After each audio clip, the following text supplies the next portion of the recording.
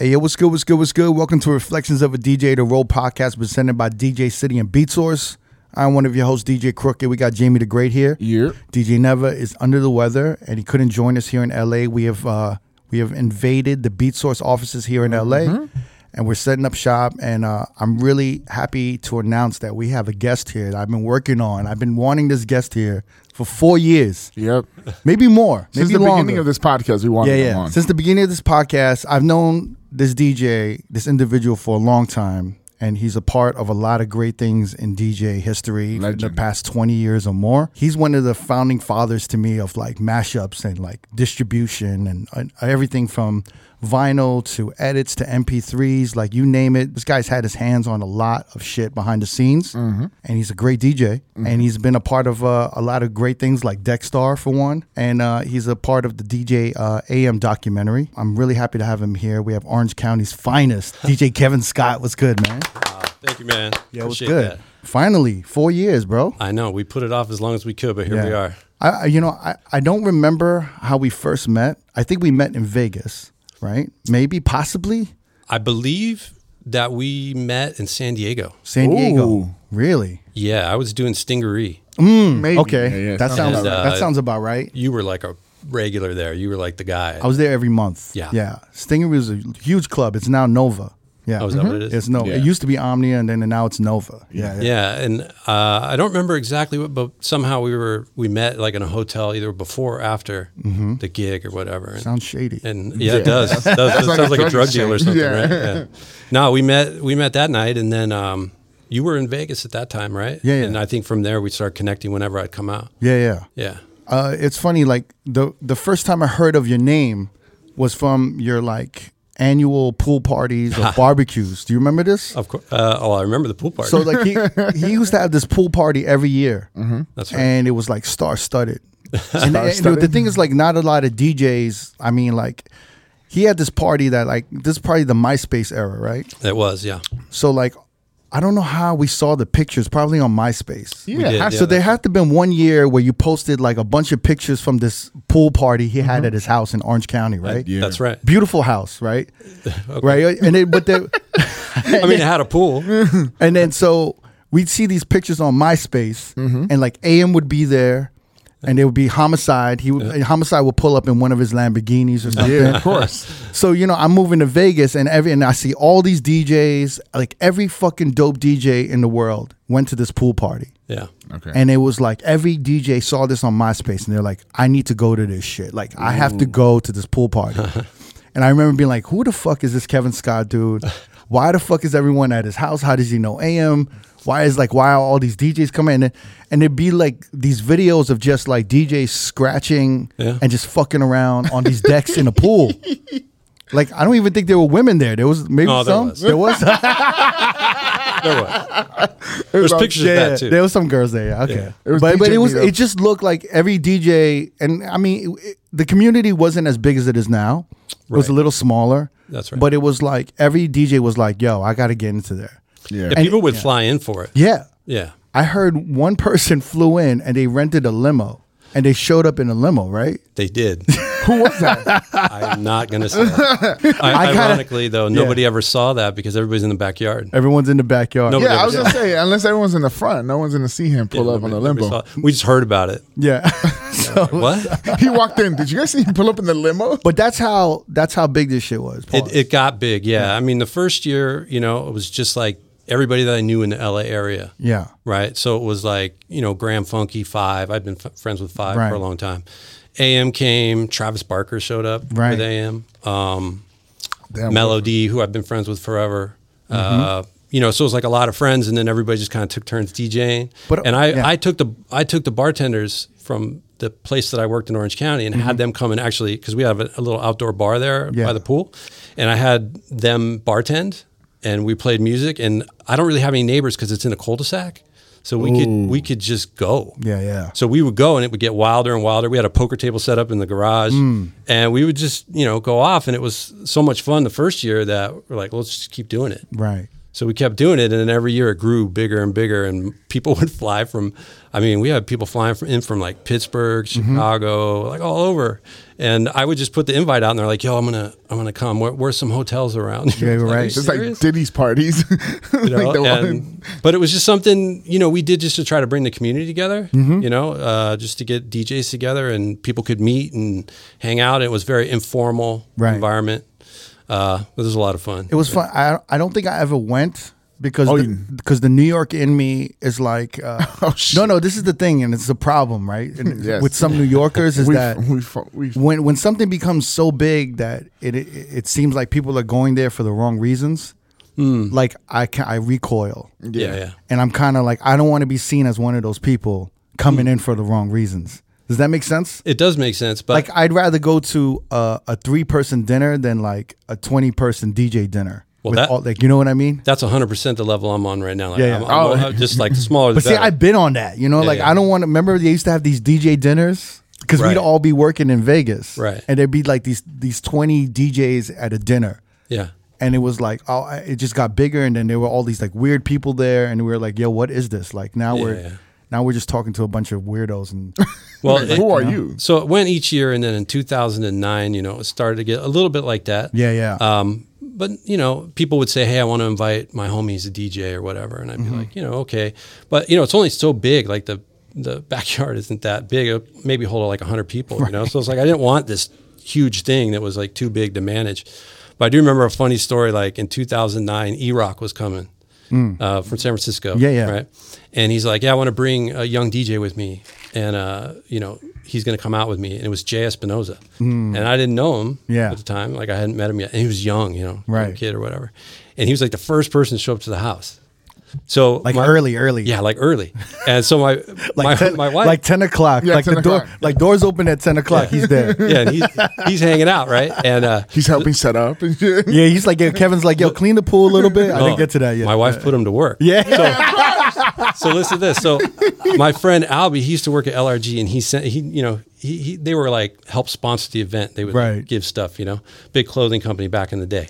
So he sent like all of these. They were like green blow up pool balloons, basically. You know, like the like a beach ball, like a beach ball, but it was green. It said LRG on the side of it, and we had like 50 of them, and they weren't blown up yet. So my wife's like to Jay, like, you need to blow all these up. So this poor kid is sitting over there. Jay Espinosa is just sitting over there and he's blowing up balloons. Like he's like out of breath. Like I thought that was pretty funny because that's hilarious. Because now, I mean, look at Jay now. Like he's the man. Insane. Yeah, he's the man. Fucking three-star champion. That's right. Right, world champion. But before all that, he was blowing the balloons like at my pool party. Yeah, that's right. That's right. My wife put him to work. You look able. Like you need to blow up all these balloons. So that's what he did, and he did a great job. He was good at that too. Your wife's so cool to have all of these fucking DJs and these misfits at your fucking house just hanging out. She's always been cool since day one. She has. Yeah. So I met my wife in 1992. Oof. We were kids. Yeah. You know, she had just finished high school, and you know, we met at a club actually. Yeah. And we've been together ever since. 31 years. 25 years married. Wow. Congrats, and bro. Thank you, man. And, you know, the first few years I started actually travel DJing. She was like my road manager. She'd come with me, make sure I got paid or we got paid. Yeah. And make sure everything was like the way it was supposed to be. And she earned the nickname from AM, Joy the G. Joy the G. She's a G. She is a G. She is, yeah. She's a ride or die. She is. Yeah. It's dope because every time I would see you in Vegas, you know, I know I'd see two things. I'd see a new pair of kicks. Bro, I'd see like a he's pair not of wearing just any pair of kicks today. Yeah. He's wearing the Supreme Dunks.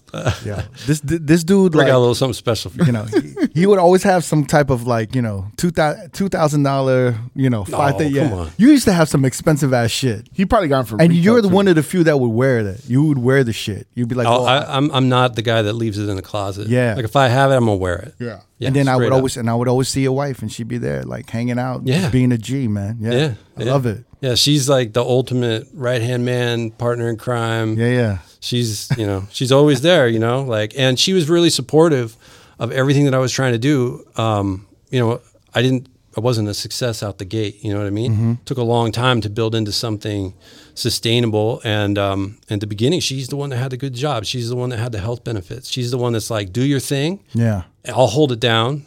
you know, and she did. That's so she held it down for us until I figured it out. And it took a while, you know, because when I started DJing, there wasn't a clear path. You know what I mean? Like there's no internet, there's no clear path. There wasn't a formula for anybody. Mm-hmm. It was honestly like the most that any of us wanted from, you know, our generation was to make a living. If we could make a living, you know, from DJing, that was like a win. That was like, holy shit. Absolutely. If I'm making almost the same amount of money as I would working for a company, and then as you start getting bigger, you're like, holy shit, I'm making more money and then more money and then and then you're like, wow, this is actually like a career. This is like crazy. Mm-hmm. Right. To the shock of us all, right? Yeah. I feel like that's not enough for the DJs nowadays, but that was enough for us. It was. That was enough for us at the time. Right. It's still enough for me too. Yeah, that's the way I see it. I'm like, if I make 50,000 minimum a year, I think I'll be okay. Like, I mean, yeah. You do more than that. Yeah, no, yeah. I'm being modest. I'm being honest. Keep it low, you know? Because that my thing was like, if I can make as much as a cop does a year, I'll be okay. So I was just like, that's the... Was that what you were going to be? Yeah. I had a criminal justice degree and stuff like that, but I was like, if I can make as much as I was going to make in this field, I think I can make it happen. So... Yeah, being modest, you know what I mean? Yeah, so I want to actually talk about, because it's funny, like when you came to the offices, you know, you saw Phenom, you saw Quickie. There's so much history with DJ City, with you, with music, you know, and we were talking about all these mashups that were on vinyl, the distribution. I kind of want to go back a little bit, and I want to talk about how you kind of get started. And how you met War and Peace too. You guys linked up. Yep. And I know you guys pressed up a lot of. I mean, you guys probably pressed up one of the first like mashups on vinyl, right? I think there was some stuff before that. But it was like one of the first with there wasn't many out. There wasn't many out. No, there wasn't a lot to choose from for sure. Yeah. Well, there's a lot to cover there, so let's let's just rewind. I guess we'll just start at the beginning for me, like my musical journey and how we kind of got into that. So growing up, I was into music. I had a dual deck cassette player, and I used to make pause tapes. Right. And then I had a brother who was 10 years older than me. So when I was 14, he got married, and it was the first time I ever saw a DJ like mix two records together. Oh. So this would have been like 86, 87.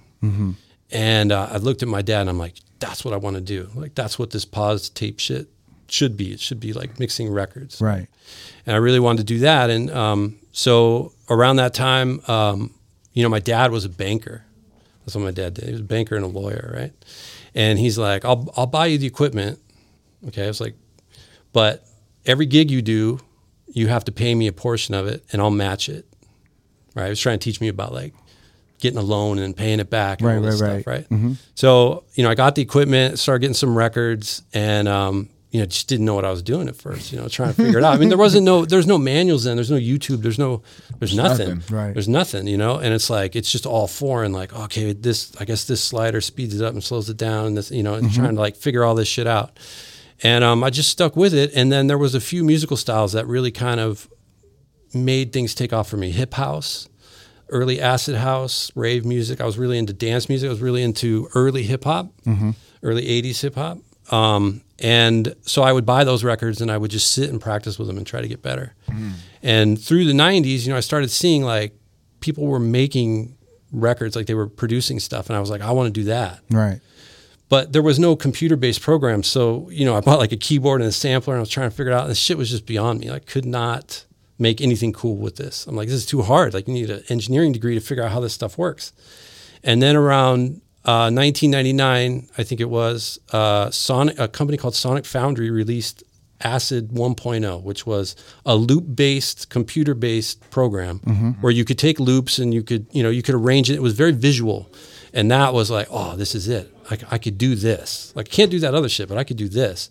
And so I just started experimenting, and I just started by making like some, intro edits, some blends. I tried to do like some party break stuff, like sample stuff, and make things. And I picked up on it kind of quick, and I was like, oh, I like this. So I should just put out a record, not knowing how to do any of that. And so I think it was early 2000, I had enough tracks together to make a vinyl compilation. And my wife was like, okay, you can do this. So I took like almost all the money we had. Wow. And pressed up these records. How much was it? Do you remember? It was like $3,000. It was not a lot. We didn't have much money. We were like just married, like didn't have a lot of money. and press up all these records, and they're all sitting in boxes in the front. It's like, great, now I got this record, like, go sell it. So I had to figure out how to distribute it, how to sell it. So how many did you have? How many did you make? 1,500, I think, was the first It's a lot. Damn. It was, let me tell you. Was that the minimum? I think 1,000 was the minimum, but there was like a price break at 1,500. Right, of so I was course. like, let me do the 1,500. I can sell these. And then all those 1,500 records arrived. You're like, holy shit, this is a lot, right? Dude, it arrived on a pallet. And it was all like taped up, and I'm like, how do I even get this home? Right. You know? And then I was like, got it home, and I'm sitting staring at all the boxes, and I'm like, now I got to go like be a door-to-door salesman. Or yeah. Well, back then, like fax people the track listing. You want to buy this record? And they're like, what was the track listing? Bro, I don't remember. You don't remember? I mean, that was a long time ago. But was it hip hop mostly? It was like blends. There was like a couple blends on there. There was like a party break, like a primitive party break, and there was like a couple intro edits for records that were like hard to mix. I remember one of them was Miss Fat Booty, I think it was. Oh, Most Def. Most Def. Yeah, it didn't have like an intro at all, so I put like an intro on it and put that on there. I don't remember all the stuff that was on there, but so I went around to record stores and tried to sell it. And then, it started to gain some momentum. And then after that, as it was starting to grow a little bit, I met Quickie, who, owns DJ City. Yeah. And he was distributing records out of an apartment at UCLA, near UCLA. And I met him, and it was like him and Hoppa and another Brian. And I was like, you guys want to help distribute these? And he's like, yeah. So that started our relationship. And DJ City was like one of our biggest distributors for years, pretty much all the way to the end of the vinyl days. And then around that same time, I met Warren. He wouldn't originally take my phone calls when he was at Hip Hop Site. I couldn't get him to take my phone calls. I had somebody. So you knew of Hip Hop Site in Las Vegas, right? I was in a record pool here in Southern California with DJ 5. Okay. And 5 was working at Hip Hop Site. Right. And he's like, I introduced you to Warren. I'm going to get him on the phone for you. But he couldn't. Like, Warren wouldn't take my call. I didn't have anything Warren wanted. And then he didn't want that extended intro to Miss Fat Booty. He didn't want that. No, he didn't want that. That wasn't in. Now, were you selling the records to like DJ City you were trying to sell it to Hip Hop Site, or was it consignment? Like wholesale? Oh, it was wholesale because they would do retail, right? That's correct. Yeah. So it's basically distribution. Okay. And they probably have a whole listing of all these record stores across the country, right? Well, that was hard to get, but we did eventually kind of just cold call people, right? Oh, shit. And try to create relationships. I mean, it was a lot of work actually. I don't know how I did that. I mean, that sounds really difficult. Well, I remember like being in New York in the early 2000s and like actually going on DJcity.com and buying all like the Fat Wax, all of like the fill in the gaps. Yeah. Right? Reruns, all of Lethal Weapons. Yeah. So that was Straight Hits. That was a company in the Bay Area that did Lethal Weapon. Mix Factors. That was them so too. It was only on the West Coast that had extended intros, and they would have these hype intros. And whenever I think of a hype intro, I think of you. Because you are the master of hype intros. I feel like that is not No, I know. He would have a Bob Sinclair, World Hold On with like a come on, let's do it. Come on, let's do it. And I'd be like, that's Kevin Scott, because he has that's the exclusive Kevin Scott with the intro. But hype edit. Yeah, because it was so important though. Like it kind of like at the time it would set DJs apart from everybody else because they wouldn't have anything, That's right. You know what I'm saying? So we're talking about like pre-Serato. Oh yeah. When motherfuckers could make any intro they wanted, they were playing these. And when I had these in New York, people would come up like, "Yo, where'd you get that?" Right. And I'd be like, "I didn't want to tell them about DJ City." Right. I was just like, "Oh, yeah, I just got I went out of town and I found this shit." And then all keep it a secret. Yeah, keep it a secret. That's right. Yeah. Well, I mean, I actually really got interested in the idea of that in the '80s. Actually, there was a remix service called Mix It Records. I don't know if you remember this. Cameron Paul was the guy who made those. He was like should look that up. It's kind of interesting history. He was one of the first dudes that was making remix services, and he did a remix of Bust a Move by Young MC, like when it came out. And he added a bunch of elements to it. He added a new drum track to it. He added samples from Michael Zager Band, Let's All Chant, and it had original keyboards in it. And I went to like an 18 and over club, and I heard somebody play that. I'm like, what is this? What version is this? And I saw like the pink, record sleeve. They all had a pink record sleeve with like a tone arm on it, and it said "Mix It." And I was like, what is this, you know? And come to find out, it was like a DJ only, you know, mail service where he'd make the vinyl. And that was kind of my first introduction to this idea that there could be versions that weren't available to the public that added a lot to the club. And that really interested me. Like, I was like, what is that? That seems really cool, that you could play something that people don't have access to. And when they show up there, it gives you an identity that's different than just playing a regular record. And I think I carried that all the way through to like when I was doing stuff like, let's make versions that aren't regularly available. Let's try to add something to the programming and to the night. And that was kind of my mindset, you know, from early on in the late 80s.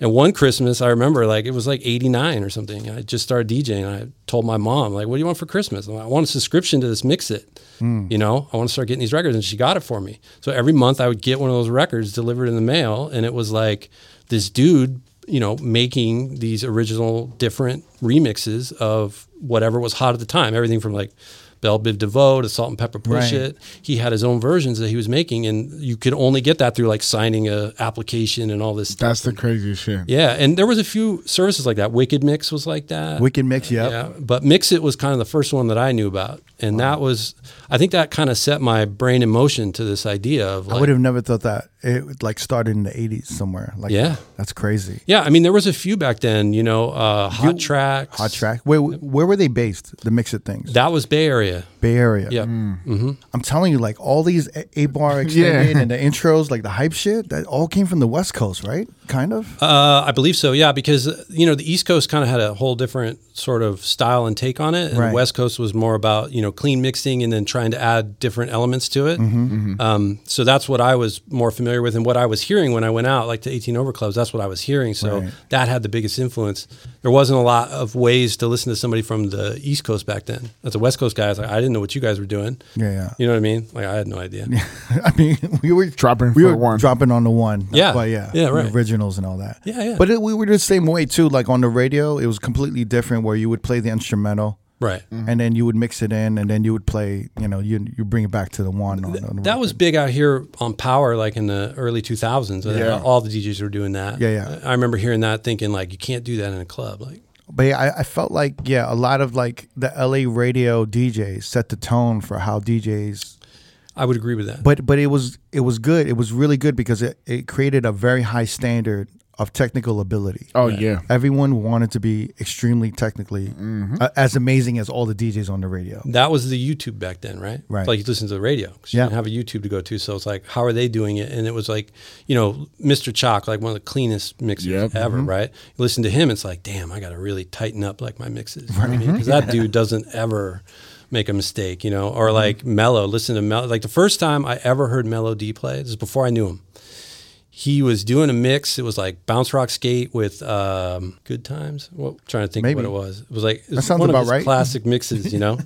And I like pulled over the cars. I was like, holy shit, who is this dude? Like, this is crazy, just how talented he was and how clean it was and how perfect it was.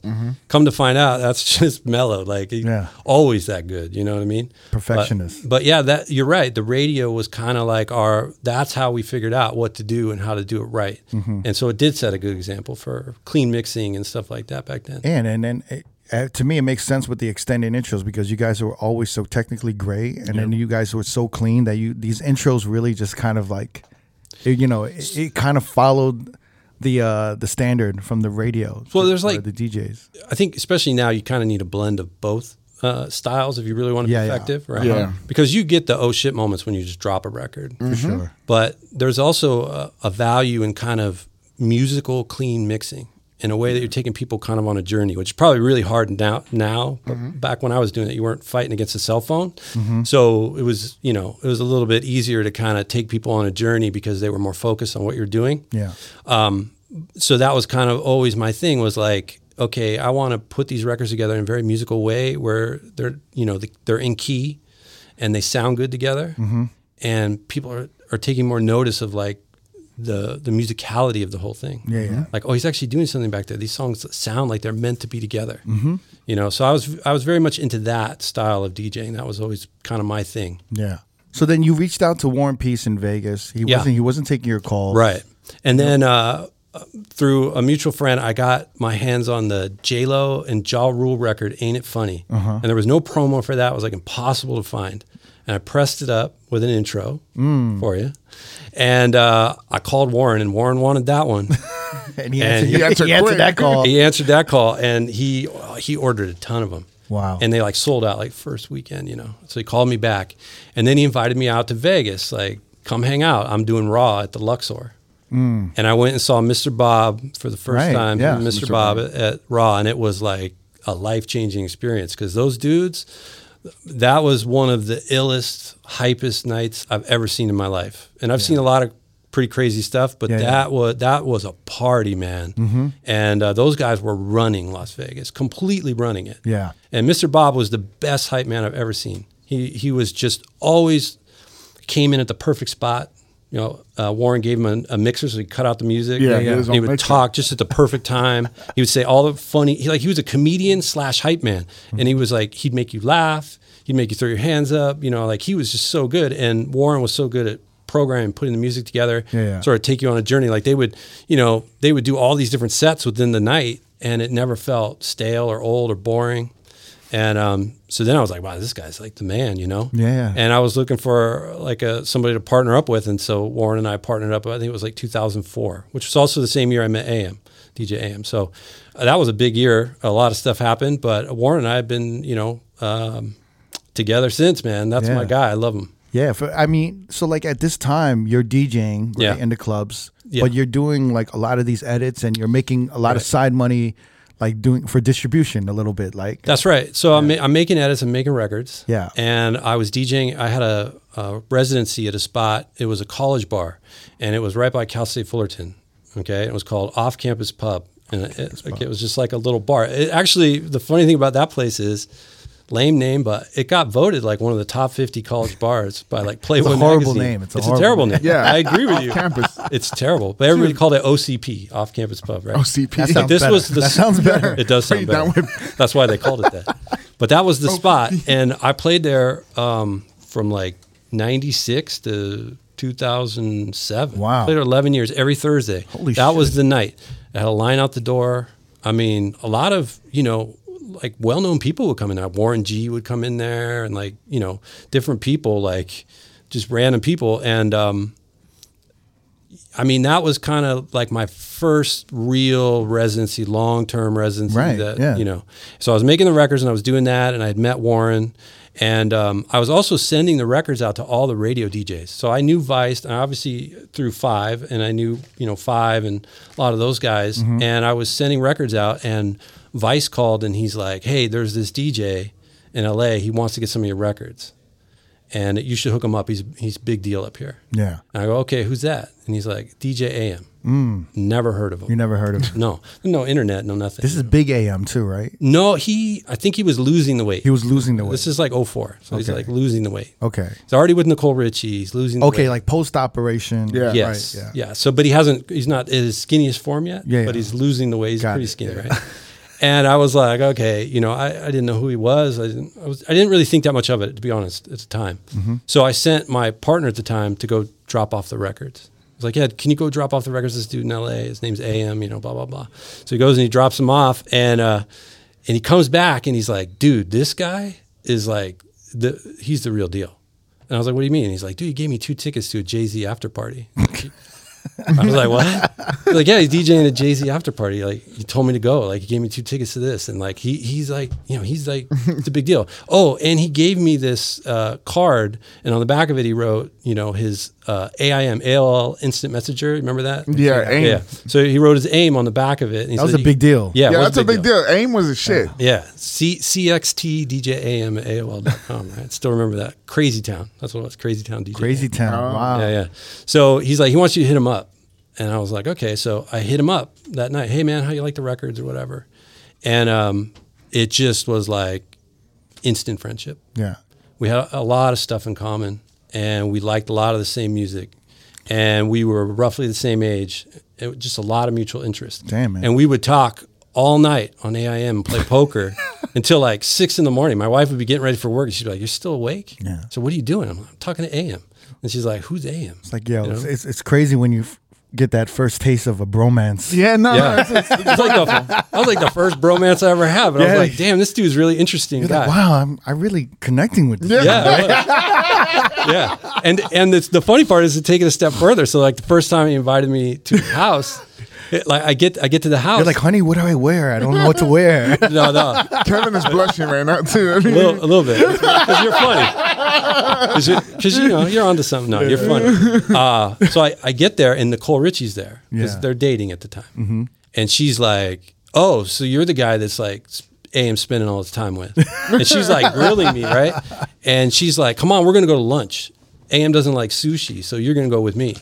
I was like, what's happening right now? So AM stayed at the crib and Nicole Richie takes me to a sushi place, right? Which, I mean, I'm like, this is a terrible idea. Right. You know, I'm married. She's famous. Like, right. somebody's going to take a picture or something. Did she have the show already or not yet? Oh, yeah. She had Simple Life and all that. She was a big deal. On top of it. Yeah.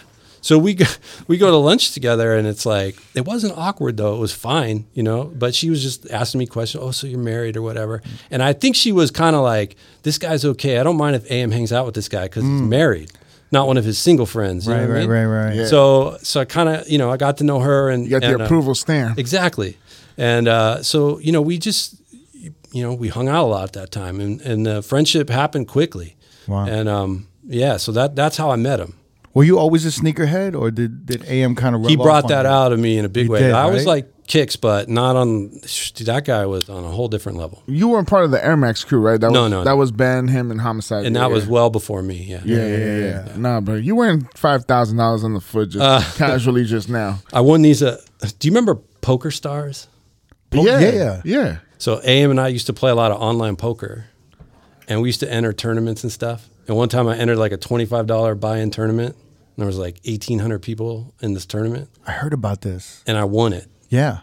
And it was like $6,700. I remember that. It was like crazy. Quickie knows the story. I remember hanging out with you after Body English one night at Hard Rock. Yeah. What was that horrible after hours diner we would go to? Ruby's? Lucky's 24/7, that one? It was the worst. And I remember we were hanging out, we were eating, we were all of us kind of drunk. And then you just bought, you just bought So a I pair bought of kicks. these. You bought those. How much you pay for those? At the time, this is At the time, it was like a lot of money. This is 04, 05? Yeah. 05 when they came out, yeah, 05. I would say like a G or something, right? I paid $800. 800. And my wife was like, the only reason I'm letting you buy them is because you won that tournament. Yeah, and we were eating, and he was Not $800 for a pair of shoes. I'm sorry, they back came then out was crazy. 2002. Sorry. Yeah, no, these had already been out for a while. Okay. These were new, but I bought them off a Flight Club for $800. That's cheap. Now, Cheap. at the time, it was like, damn, dude, you paid how much? But I remember being shocked that you were wearing it to a club.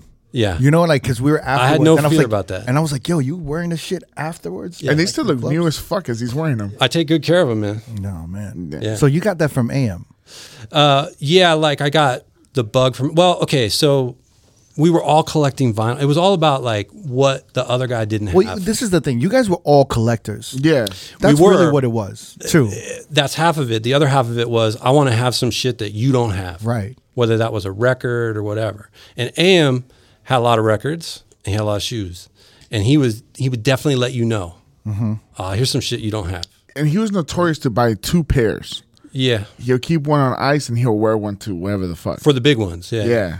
But he also was not afraid to wear his shoes. No, you yeah. know? No. So, the first time I met him, I walked in his house, there's this wall of sneakers, I'm like, Yeah. oh shit. The famous wall. Yeah, this guy's serious, you know?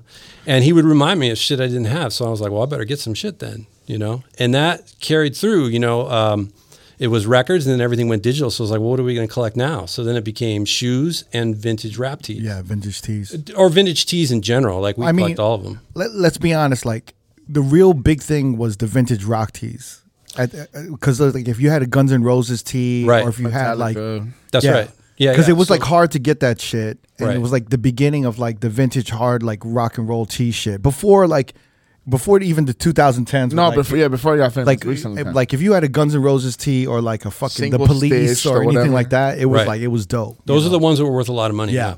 Originally, and then rap tees. I mean, a lot of the early rap tees that I got, I paid like $30 on eBay for. Yeah. You know what I mean? The rap tees were like still under the radar a little bit. Like no one gave a fuck about that. Only certain ones, but it was a very small amount of those. It was mainly the rock tees, like you're saying. But we were collecting the same way we would collect music. We were collecting all of them. Right. So it was like an open format vintage collection. You know what I mean? I had some electronic tees. I had some hip hop tees. I had some rock tees. Festival tees. I just collect, and I still to this day I collect them all. Anything that I like musically, I'll try to collect a vintage. Yeah, you were telling me that you were even talking to Ross One. You gave him a couple tees for the new Rap Tees book too. Yeah, so Ross just dropped Rap Tees 2. Yeah. And I helped him with the first one too. Yeah. And so I mean we're both collectors, and so he put some of my tees in both of those books. And if you guys if you're interested at all in vintage rap tees, Ross is the man. Yeah. And the book is incredible. It's like just an encyclopedia of all the best stuff. Yeah. And he's a true expert and collector. Like he knows everything about the tees, and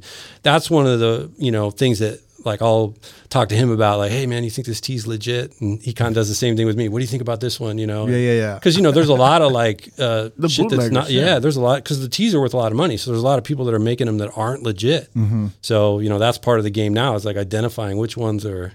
Yeah, it comes down to like label stitching, all like the single stitch. That's right. Yeah, the single stitching or what the tag is. The giant tag, all that shit. Yeah, there's a lot to it, man. Ross will dig in with you on that for Ross sure. is just like a complete nerd with the culture in general. Like he's like a monster with flyers. I think he wants to even come out with a flyer book. But if he could. Have you seen his collection of flyers is crazy. It's incredible. Yeah, it's insane. Like he has like maybe one of the first hip hop flyers ever. Like he has a lot of shit. He really does. And the thing is he lives it, man. Like, I mean, he knows that. His knowledge of hip hop is crazy. And the history is, I don't know any other fucking white boy like him. Maybe Shecky. Yeah, Shecky. Shecky, yeah. I mean, Ross and Shecky, in a room just talking about the history of hip hop, like, it's crazy. Yeah, we just gave you an idea for your next podcast. Gotta do it with those two. Yeah, I gotta get Shecky, Ross, and then like maybe one more, maybe like someone like Stretch or somebody. There you go. Just to sit and just talk about and just nerd out. Yeah. On all that shit. That'd be great. I'd be into it. You've been collecting all this shit with AM, and you guys are close, like, and then you guys kind of just stay tight, just like over the years. Yeah, we did. The first time I saw him DJ, that was a revelatory experience. He invited me out to Bot English. He had just kind of started there. It was, early days there in Vegas. Yeah. And I went out there, and that was nuts, like, to me. Because he was just playing records that, like, I just no other DJs were playing. Mm-hmm. I remember walking in, and he's, like, doing a doubles routine with No Doubt. Hella Good. You remember that? Yeah. And it's like with the bass line and everything, and I'm like, it's the middle of the club. And this is on real vinyl. This is just before he made the switch to Serato. Mm-hmm. And he was doing stuff like that, and he was playing just these really random records and making it work and getting these huge reactions. And I'm like, this dude is just a different animal. He really perfected the art of bringing turntablism and making it palatable in a nightclub setting. That I don't think, and then selecting these records that no one would play, from like Rent to, and he's one of the first few that I heard that made Journey work, like Phantom Planet, California, The Outfield, Your Love, right? Like these records were not records other people. Oasis, Oasis. The thing is, like we played a lot of rock and a lot of the shit in New York, but it wasn't played the way AM did it with like having like drum breaks under Oasis and that's scratching that beat over it, and just creating like this completely new song live in front of everybody. It was almost like he was implementing like a bit of like an EDM house energy, because he would create these build-ups and then like scratch it out, and he also incorporated like pop culture into a lot of the stuff too. He made it really digestible. Right. Really. And it opened the doors for everything. And a lot of stuff was happening for him really fast. 2004, 2005, things were moving. And one of the things that was coming up was he was opening a nightclub. in Hollywood. LAX. That was named by Nicole because it looked like an airport. It was very cold interior, you know, kind of all gray, you know. And we were walking through a Fry's Electronics. He was looking for gadgets. He was a big gadget guy. And he was looking for this. He wanted this little printer that he'd be able to print his Southwest Airlines boarding pass from. You know, he wanted to be able to do that on the road. He didn't want to have to, you know, go to a kiosk or whatever, you know. So he wanted that. So we're walking through the aisleways and he's like, hey, man, you know, I'm opening my club, you know, at the end of summer, LAX. I was like, yeah. I was like, yeah, I still haven't seen it. You know, that's cool. You know, because it was kind of hush hush. Like he'd mentioned it, but nobody really knew that much about it. And then he's like, I want you to be the resident. Oh, shit. And I was like, wow. And just prior to that, he had come down to off campus and had seen me DJ, and he was asking some questions that night, and he was like, so is it always like this? Always this packed? You know? I was like, yeah. And he's like, you always have a line out the door? And I was like, yeah. And he's like, and you're here every Thursday? And I was like, yeah. He's like, oh, wow. So that's cool, you know? And I think that was what he was looking for, like a resident who could hold it down on a regular basis. Because I hadn't played in LA up to that point. I was just an OC guy. Right. And so that day, he like asked me to be the resident at the club. And I was like, shit, yeah. Hell yeah, of course. Who's going to say no? In the middle of Fry's Electronics. So they were going to be open 3 days a week. They were going to be open on Wednesday, Friday, and Saturday. And Wednesday was going to be his night. And he did it with Bolt House, which is Brent Bolt House and Jen Rosero. They own the Bungalow now. And they're legends in the, you know, LA nightclub world. And he was going to do their night. They were promoting Wednesday. AM was going to DJ. And he wanted me to do Friday. And then I think originally it was going to be Samantha Ronson was going to do Saturday. Because Samantha and AM were close. And for whatever reason, the Samantha thing didn't happen. So he was like, okay, I'm going to do Wednesday and you're going to do Friday and Saturday. And I was like, oh, shit. You know, so I started doing Friday and Saturday at LAX. And that was just a crazy club, man. I mean, it was so many stars. And that was the time period where, you know, it was early reality TV. Right. Okay. So you had all those people there from like the Hills, the OC. So it was like, you know, it's like Misha Barton, Lindsay Lohan, you know, Paris Hilton, all those people. And then you'd have legitimate stars too. Like Prince would be there and Jamie Foxx was there like every Friday. So it was, and I had not spun for stuff like that before, so it was like, oh shit. Yeah, it's kind of, was that like the birth of like TMZ too? And like this is 04, 05. Right? It's like fire crotch time, right? Yeah, because it was like TMZ hanging out in front of like all the fucking velvet ropes and all the LA Hollywood clubs, just to see who's walking in, walking out, who hooked up together, who's leaving together. Yeah. When you would leave the club, it would just be a sea of cameras. Yes, with the lights on the top, and it'd be right in your face. Very different than now, right? No, you don't have that shit really that much. But at that time, that was all new. Yeah. You know, and that was what was happening. It was AM's club, which is the big reason why.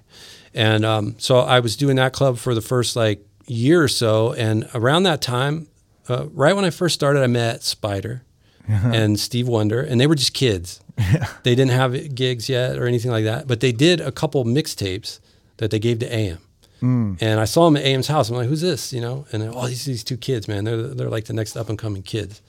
And so I was doing like a private party at LAX. For Nicole Richie was, she was sponsored by Bongo Jeans.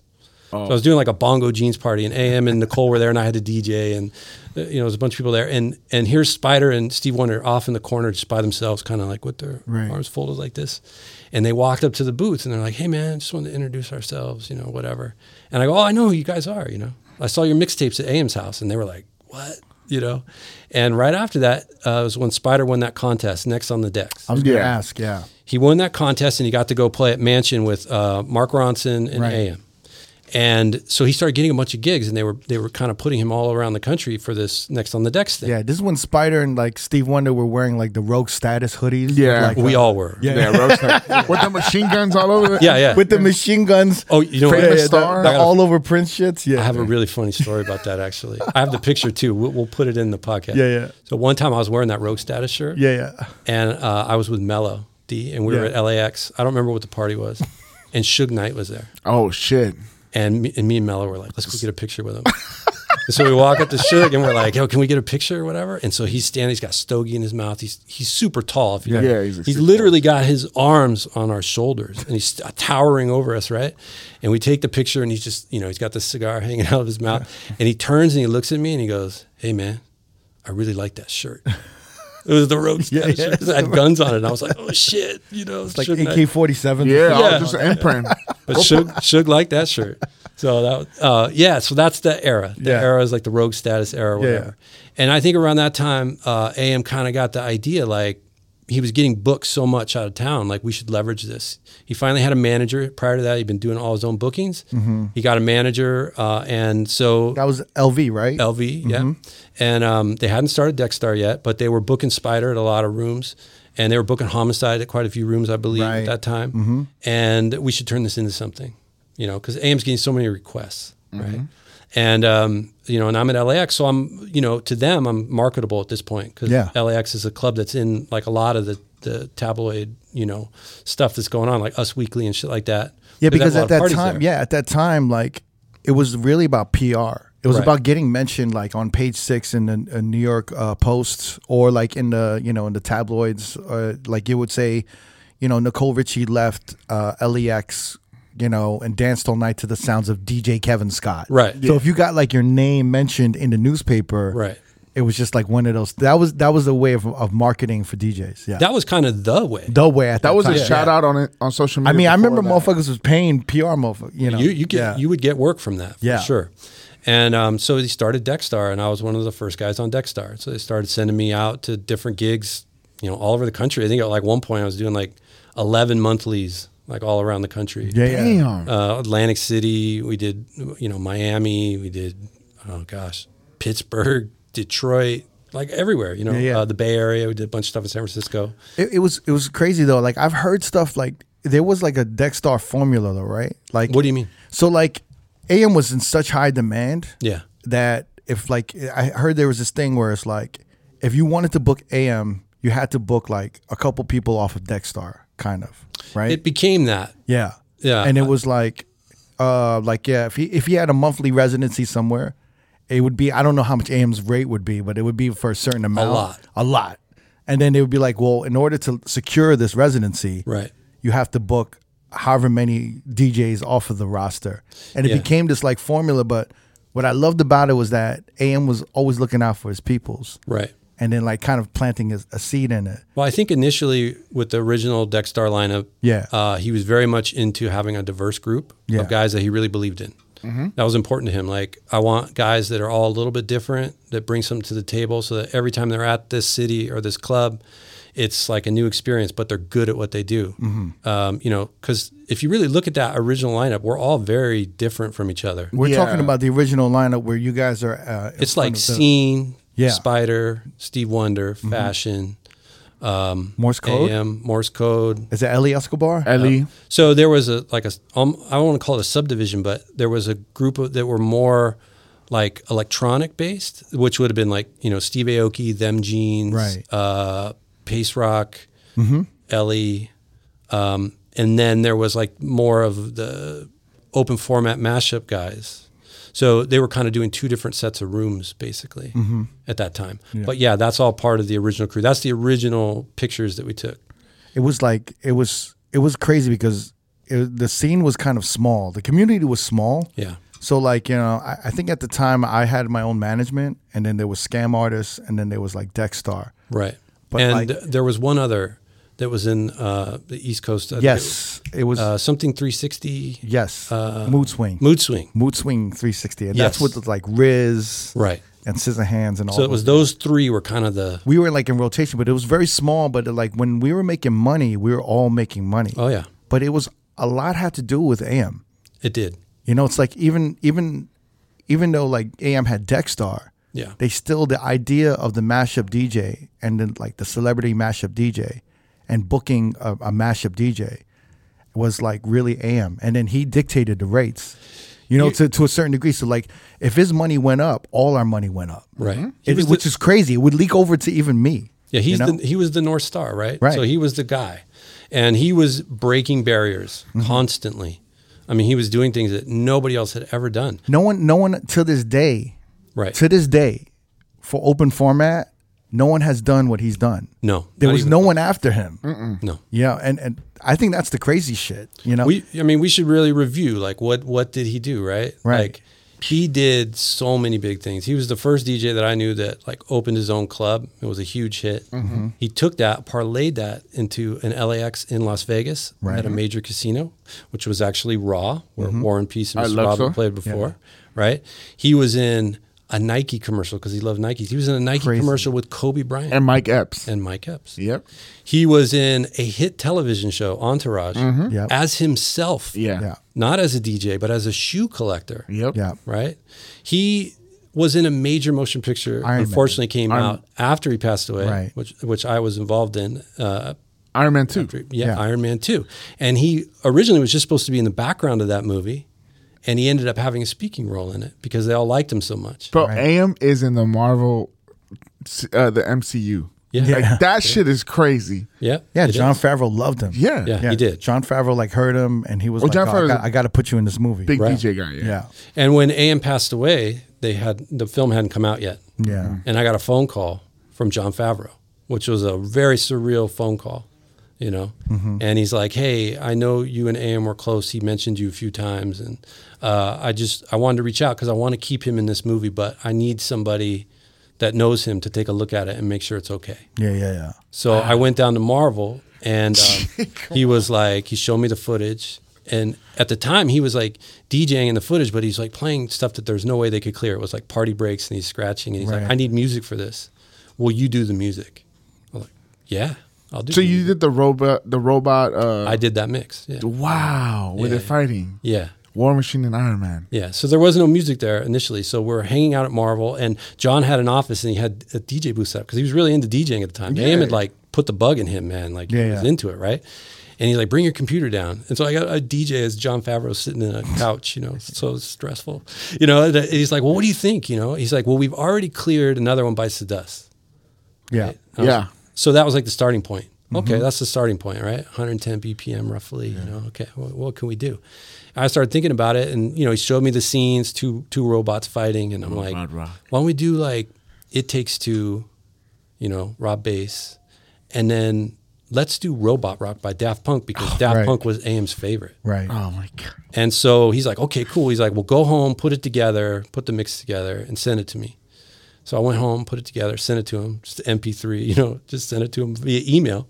And he's like, this is perfect. And that's what's actually in the movie. Yeah. It's crazy. And he cleared that. And dude, the bill on that was $660,000. Jesus. Yeah. He's like, could you, the music, the guy who was doing all the music for the movie, he like hit me up. He's like, could you have picked 3 more expensive songs? Sorry, man. Like, yeah, you killed our budget. You paid essentially $200,000 for each song because it was 3. Yeah, that's right. Dude, you're in the MCU. One of your mixes is in the MCU. Yeah, and let me tell you. Forever. So I never went into a studio and properly recorded it. Basically, the MP3 I sent him is what's in the movie. Really? So I hadn't really thought about it that much until the premiere was coming up. And I was like, shit, I never really properly recorded it. So we go to the premiere, and it's at this huge theater on Hollywood Boulevard. And we're sitting there, and I'm sitting next to Aziz Ansari. And like, you know, the comedian, you know, and I'm like, you know, we're watching the thing and the scene's about to come up, and I'm just instantly start sweating because I'm like, what if it sounds like shit? Right. Like the thought hadn't occurred to me until that moment. You're like, oh, I should have gotten this mastered. Yeah. And I'm like totally terrified. Like, this is going to sound terrible. And it comes and it passes and it's fine, you know? Mm-hmm. And my wife looks, she goes, you can breathe now. Like, everything's good, you know? And I was like, oh shit, you know, but yeah, I remember that was pretty crazy, you know, but AM did that too, right? In a major motion picture. And he had sponsorships with like Pepsi, designed Pepsi bottles. Like, I mean, the guy he broke every barrier. Yeah, he was the first everything. Did he have a sidekick for us, you know? He had a sidekick skin. He had a sidekick skin, yeah. He did the that. Pepsis. He had his own sneaker with Nike. Yeah. Dude, and that sneaker alone, like, that shit broke barriers for collaborations with artists and musicians because he's kind of one of the first ones to do that. And especially in a DJ pack with DJ Premier and then DJ AM. I mean, those vinyls and that whole setup alone is probably like $1,200 now. Yeah. And it's so hard to get. Sadly, it released after his death, but. Yeah. Well, the guy just made everything possible. And it's important to note, too, he did this without ever producing anything. Mm-hmm. He did it strictly on the skill of putting records together, right? Yeah. That's crazy. That doesn't happen anymore. But he did have a record deal with Interscope, right? So No. Well, yes. Kind of. Yeah. I'll tell that story then. Yeah. Okay. So in 2005, we were hanging out a lot. Yeah. And he was getting hit up all the time when he was at Body English. Like, people want a mixtape from me. I was like, well, let's make one. Me and you, let's make one. I know how to make those. Yeah. Let's make a mixtape. Right. So we go to his house and we're working on a mixtape. And his idea is, I'm going to sell it for $40 a piece at Body English. I'm just going to tax people for this. Like I'm going to do all my best routines and we'll just sell it. Right. And we're making it. And as that's happening, he got some interest from Interscope, like to make a mix CD. And he got paid in advance. And they were like, yeah, we want to do this. And his thing was, I only want it to be classics because every time a mixtape drops, it's got current music on it. And by the time it comes out, it's outdated. It's already over. Like nobody cares, right?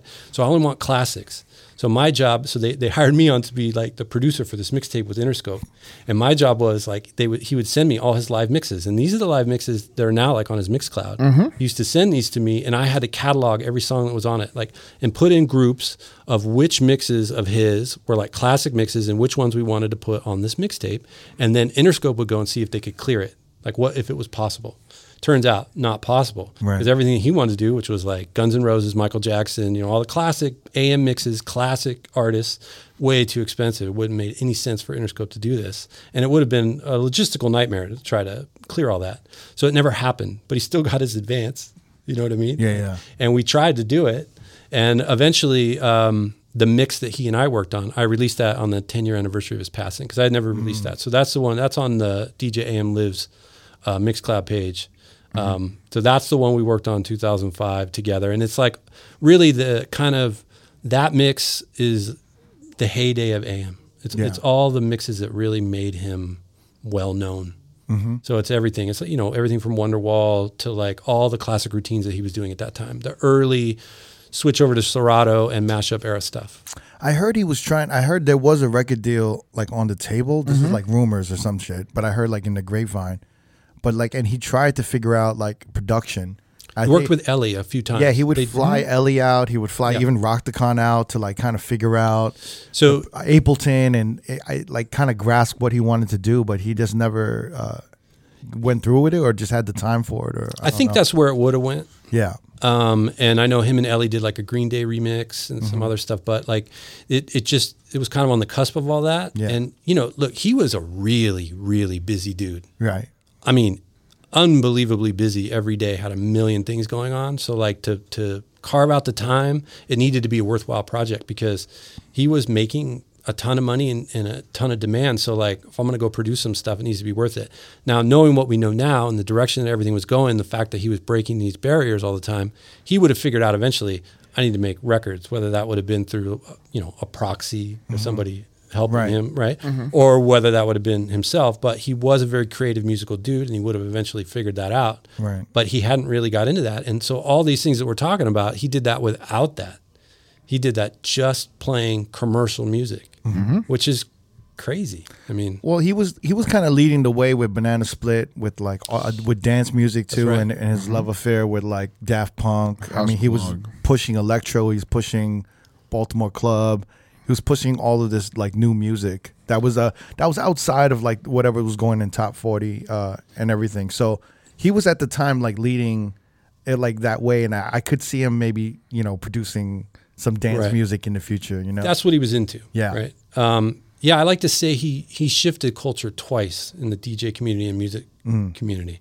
So the first time he did it, he switched kind of everything to mashup. I don't like to say open format so much because in the 90s, I was playing open format. Yeah. I mean, he was doing it differently, obviously, but the mashup culture, the mashup era, some people call that open format, the mid-2000s, he shifted everything to that. Pretty soon, everybody was playing that, right? Yeah. And then he shifted it again with all the stuff he was doing with Banana Split and Steve Aoki. Right. And then everything went that direction after his passing. Everything was EDM.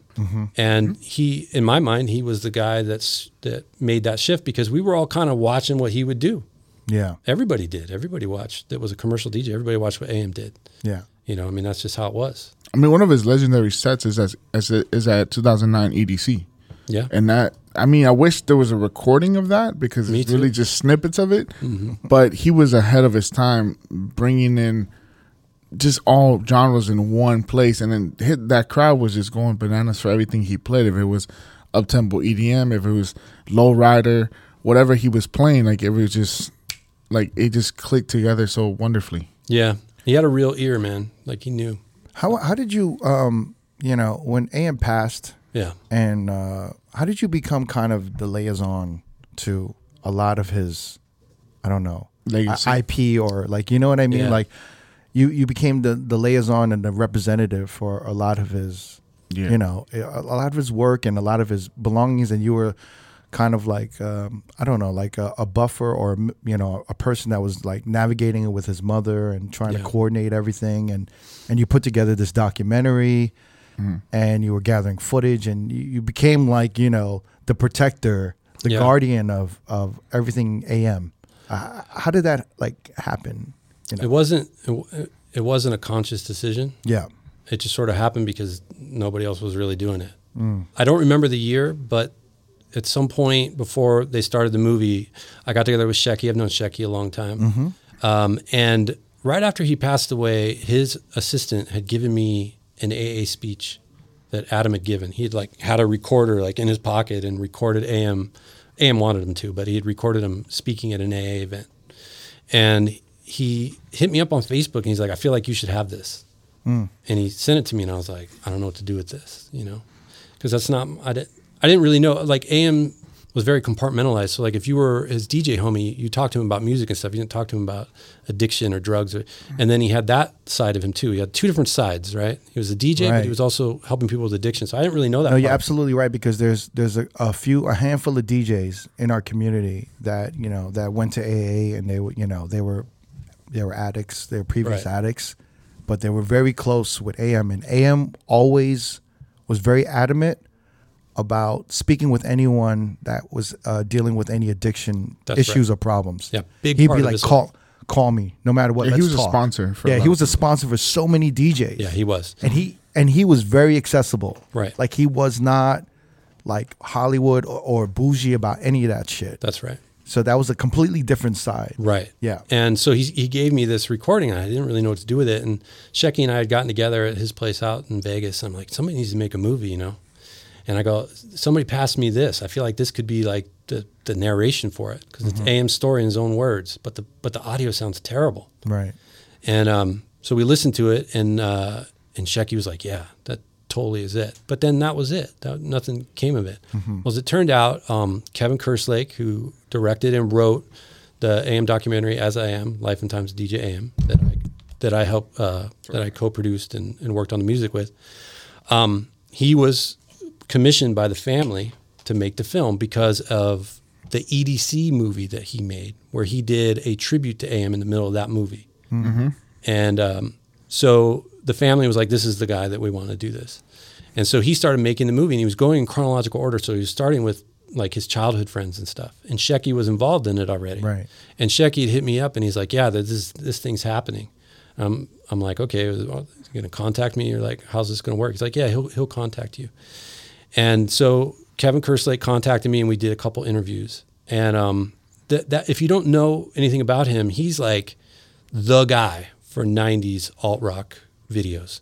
He was he did all the videos for Nirvana other than Smells Like Teen Spirit. He was working with Kurt Cobain when he died on a film. Wow. He did, his list is crazy. All the big, really cool 90s alt-rock videos. And then he's also done a number of documentaries. He did one for Bob Marley, the Ramones. Like he did the EDC one. So he was a really interesting guy. And like he really got it. Like he's just a very artistic, smart, wants to get it right guy, So we did the interviews, and then I didn't hear from him for like a couple months. And I was like, man, they're making something about my friend, and like I wonder if it's going good or not. Right. I don't know how this thing's going. So I would just check in with him.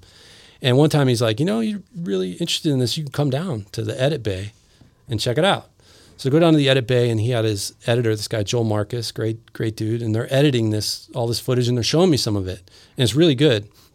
And they get to this one scene where they use Wonderwall in the movie, and all they have is the camera of him. He's playing at Aura in Pleasanton. Is that a place you ever played? Yeah, I've heard of it. I've heard of it. Yeah, it's I think the late great Solomon had recorded this video from the DJ booth. Rest of in AM. peace from the Rest Bay. in peace. Yeah. That's right. Great guy. He introduced AM to Serato too. Yeah. Oh, for real? Yeah. So he's in the booth because I think he opened that night. He's in the booth with AM and AM's doing the Wonderwall routine, but it sounded all distorted. AM had the monitor so loud, so it sounded completely distorted. It sounded like total crap. And Joel Marcus, the editor, was like, "You don't happen to have like, you know, some audio of him doing this that sounds a lot cleaner?" Yeah. And I go, and I played at Pleasanton a lot at Aura, and I knew that that's that club. And I'm like, you know, I have a live mix from Aura, you know, and you know, he played there a lot. Yeah. Like he probably played there like 25 times. I mean, that place got famous because AM was there. Right. Yeah. But I had this one recording, and like, so I was like, yeah, let me look through it. It was like 3-hour recording, and I find where he plays Wonderwall, and it just so happened that recording was from the night of that video. Really? That's wow. crazy. And we put it in, and it was perfect. And from then on, he's like, you can come down anytime you want to the edit bay. So I started coming down to the edit bay because I'm like, they're making a movie about my friend. I want it to be good. Yeah, yeah. You know, I want to give them insight. I want to make sure that, you know, they're talking to the right people, all that kind of stuff. And that turned into basically becoming a producer on the, you know, the film, and then also trying to help them get interviews. So I helped them get interviews with Jazzy Jeff and John Favreau, Ben Baller, people that I knew that they didn't have yet. And that's kind of how that started. And then it just kept growing. You know, Kevin and I, you know, became good friends and like really, you know, we're working on this thing, trying to make the best possible thing we could, the most honest, truthful thing we could make about AM that mattered. And then the film came out, and we did, I think, like 40 cities. We did, you know, theatrical, and we would do Q&As and stuff like that after. But it became hard for me because it was like going to his funeral every night. Right. And I was like, that documentary is heavy. It's heavy. I love like the first half. Right. The first half is nostalgic. Right. You know, and it's kind of like how you want to remember AM. Right. And then the second half is just like it just rips your heart out. Right. Yeah. By design, by Kevin's design, right? But it was very hard to always watch it. Like I was like, man, this is, you know, people would come out of that movie like wrecked. Wrecked. I went to the LA one. Did you guys have that? I forget, Ace Hotel? Yeah. I had to step out a few times because it was a little overwhelming. Yeah.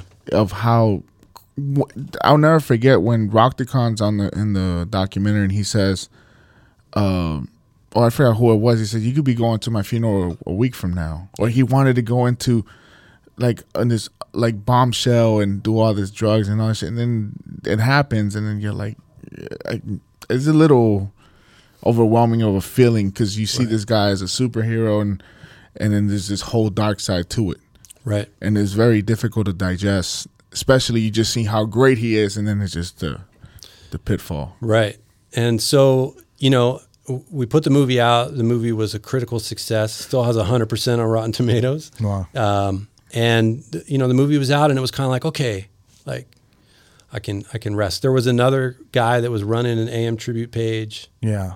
I felt like I had given what I needed to give to the project. Right. You just wanted to make sure that the story was told correctly. That's right. Right. And it got out, and it was done. Yeah. Right. And then a series of crazy things happened after that, which was the guy who was running the page, the tribute page for AM, got in an accident and got amnesia, and he forgot all his passwords. He forgot he was even running an AM page. I don't even know that he really even knew who AM was after this accident. So there was nobody keeping the legacy alive on social. I had these hard drives full of all of AM's memories, pictures, all the stuff we did for the movie, plus his hard drives, everything. I'm like, dude, nobody's going to keep this alive, you know? And then when COVID hit, I started getting messages on that page, the DJ AM Lives Instagram page. Like, hey, man, I want to watch the movie, but it's not on Amazon. It's not on iTunes. It's not anywhere. And I'm like, what? Like, that was news to me. Come to find out, the distribution on it had lapsed. The family let it go, just let it die, which is a no-no. Right. And so I reached out to Kevin Kerslick. I was like, hey, are you aware of this? And he's like, I am not aware of this. So he negotiated something with the family to take over the rights to the movie. And he's like, we need to re-release it. He goes, but since we own all the rights now, let's do what we always wanted to do. Let's tell the stories we want to tell. So I started thinking about that, and I pitched him the idea. I said, well, listen, the hard part for me was every time we watched the movie, it's like going to his funeral. And really what I wanted to do was just something on his DJ career. Right. The lighter side. I said, let me do a feature on DJ AM, the artist, and you do a feature on Adam Goldstein, the Addict. Okay? And we will do like series, bonus features. Yeah. and we can do whatever we want. The movie already exists, so we can make these, sub chapters. So that's what I did. So I made a 3-hour bonus feature in 3 parts. Yeah. That's all about AM's DJ career from start to finish. So all of his early influences, all the things that got him into music when he lived in Philly, then when he moved to LA, his first experiences with turntables. Yeah. And then his ascension. It's very extensive. It's very extensive, From his, literally his childhood. Yeah. That's right. Yeah. And the reason for that is because in preserving his legacy, the best way to do that is to really trace it from beginning to end. If somebody's really inspired by this guy, wants to know more about him, then let's just give him everything, because we have no time constraints. Right. We have all of these interviews, hundreds of hours of footage. Let's do something. A lot of his homies in Philly, a lot of DJs, Cosmo Baker. Yeah, Cosmo's great. Cosmo's amazing. Yeah. And then, because you sent me a link with all of this new footage. Right. And I was going through some of it. But I was when I was going through it, there's an extended version of the documentary that I saw. Yeah. And then there's like you said, DJ AM the Artist, which is 3 hours. Yes. That's my project. That's your project. And then it was the Addict. But I was watching some of the artist, and I was just like, this is what I wanted to see. Right. Because it's just, you just think back to when he was a DJ and what influenced him and how he was and all the crazy fun stories of him coming up and blowing up and, him just it's like he didn't really give a shit about a lot of it. He just kind of wanted to make money. If you're going to pay me, I'll fucking do it. That's right. Yeah. But then there were certain things that he would do, and he would do it for free, which was amazing about AM. Right. To me, he did whatever he wanted. But it's if you want to do something, he just pay me enough and I'll do it, Right. But he's the type of DJ at his caliber who would still do an Ellie Escobar local bar in New York with 50 people there. Yep. And he'll DJ there for free. Yeah. Well, he did that. I talked him into a few of those too. Yeah. Matter of fact, my buddy Albie, I was telling you earlier about the LRG balloons or whatever. Albie. Shout out to Albie, yeah. Albie the man, yeah.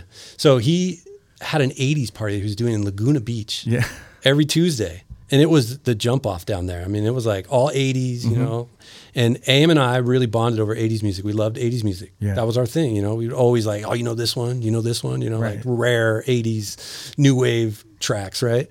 And so I was like, yeah, man, he knew Albie. I was like, Albie does this 80s night on Tuesdays in Laguna. And AM fucking drove all the way down there from LA. It was an hour and a half. He did that twice. Came down there unannounced and played for 150 people. Yeah. And he loved it. He just loved to play music. Well, he loved it. He loved music and he loved DJs. Yeah. He loved good DJs. Yep. And then, I always tell, there's all these, these DJs that blow up, they get big, and then they won't ever do, another DJ's party. Right. One of the things I would hear is I would hear these DJs tell me oh, I reached out to this dude, but his management said we're not at the rate. What? And I would just be I don't get why some of these motherfuckers they don't get it. This is more than just the rate. Yep. Yeah. This is culture. This is a community. Right. But AM got it. Yeah. You know what I'm saying? But I just don't know where that got lost. Because it was so prevalent in the 2000s. Yeah. Do you know what I'm saying? And then when he passed, I feel like a lot of things fell apart. A lot of things fell apart. Yeah, they did. I feel like the soul died. The importance of just community base for the DJ culture just flatlined. Everybody forgot about everything. I think everybody kind of went their own way. Yeah. There was no longer this sort of guiding force, right? Everybody kind of went their own way, and and things changed too. Musically, things changed. Yeah, for and sure. I think things just started to splinter off, and it's a shame, man, because those were some fun times, and I feel like heading into meeting AM and all the things that AM did, I don't think, for me personally, I was a guy that was, graduated college, I was going to go to law school, following my dad's footsteps. Yeah. And DJing was not a legitimate career. Of course not, yeah. It did not exist. AM legitimized DJing.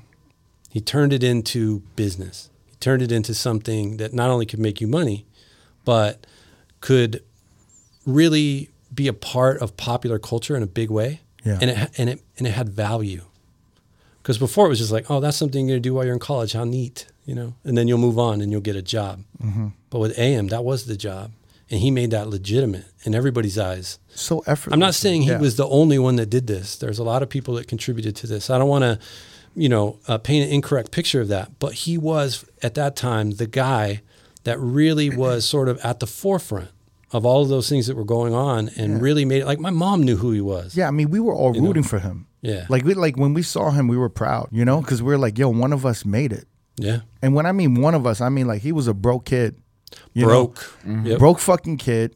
It wasn't like nepotism. It wasn't like he came up under a celebrity or did all this shit, I mean? Right. But he built everything from scratch. Yeah. And when he came up, I remember just seeing him. I'm like, yo, that's one of us. Like he's just like a fucking club DJ. Right. He's not like a producer or like this, whatever. He's just like literally a club DJ. And for the record, he never ever claimed that he was the best. He would say the opposite of that. He loved DJs so much. No, he was like Spin Bad's the best, or he'd say Craze is the best. I mean, he used to big everybody up. I remember he told DJ Reach in New York, he's like, I would give up some of my technical skill to have your mic game. Yeah. Like he was really a fan of DJs and the culture. He was. Yeah. He was. Yeah, he could, like, if you wanted to talk music with him, he would sit there and talk music. Dude, I did that so many times until I couldn't keep my eyes open anymore. It was like falling asleep. It was like 6 a.m. He's like, yo, you know this one? I'm like, oh my God. And you guys don't understand, like, it was such a different time. There was like a presence. I remember I was in San Francisco one time and I was with Solomon and we went to an after hour diner or something, and it was me, Solomon, AM, and like maybe another DJ. And it was just 4 of us. And then in 10 minutes, there was like 30 people around us. And they just wanted like 1 second with AM. Yeah. And it was like, I'm just such a like New Yorker. So I was just like, I actually left the booth. Jesus. And I sat with some other DJs. Yeah. But that's my whole thing with AM was like, I really like respected him and looked up to him. Yeah. Because I felt like he really was like a great representative for like club DJs. He was. But it was like, I always felt like I didn't want to, I don't know, like I didn't feel like I wanted to get to know him because everyone was just trying to get a piece of him. Yeah. And I just didn't want to be one of them motherfuckers to get a piece of him. Like, or to even look like I wanted to get a piece of him. So I was just like, let me just back the fuck off and like get out of this. Like, cause everyone just wanted, there was a time where everyone just wanted like a picture or something with him, and they wanted just like a piece of him. Be on top 8. Yeah. I think the thing about that though is like some of that is maybe your own perception of that, because he wasn't really like that. No, like he wasn't. But I'm saying like you could go hang out with him. Yeah. And he didn't give 2 shits about any of that stuff. Like he just wanted to like talk shop. What do you know about this? What do you know about that? Yeah, like, He liked to, those are the type of conversations that he liked. And if you were his homie, like all that other stuff, that's just noise. Yeah. You know what I mean? No, like, I totally get what you mean though. But I know how it could be perceived that way by somebody watching it. But there's a lot of people that like, maybe felt that way. But I didn't think it was him. I thought it was like this wave of energy from other people that would they would invade the space. And then I would just kind of like, let me get out of here, because it's like... You don't want to look like another muncher or leech. Because I'm just getting pushed, and like people are like I was literally at the diner and people were like pushing to sit where I was sitting. Yeah. And I was just like... You got here first. I'm like, you know what, man? Like, I don't need to sit at this table, like... And like, I'm not trying to get none out of this. Yeah, so if we can't just kick it, you could sit here.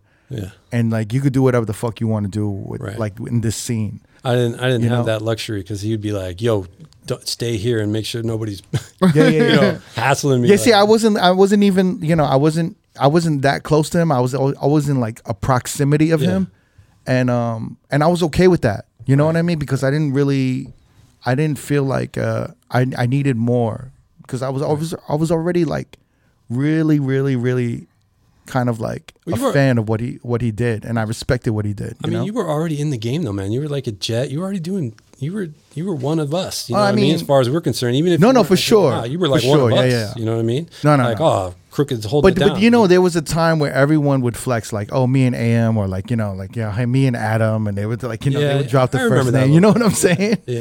Yeah. So it definitely was like, he'd go play out of town. People line up, take pictures with him and stuff. For sure.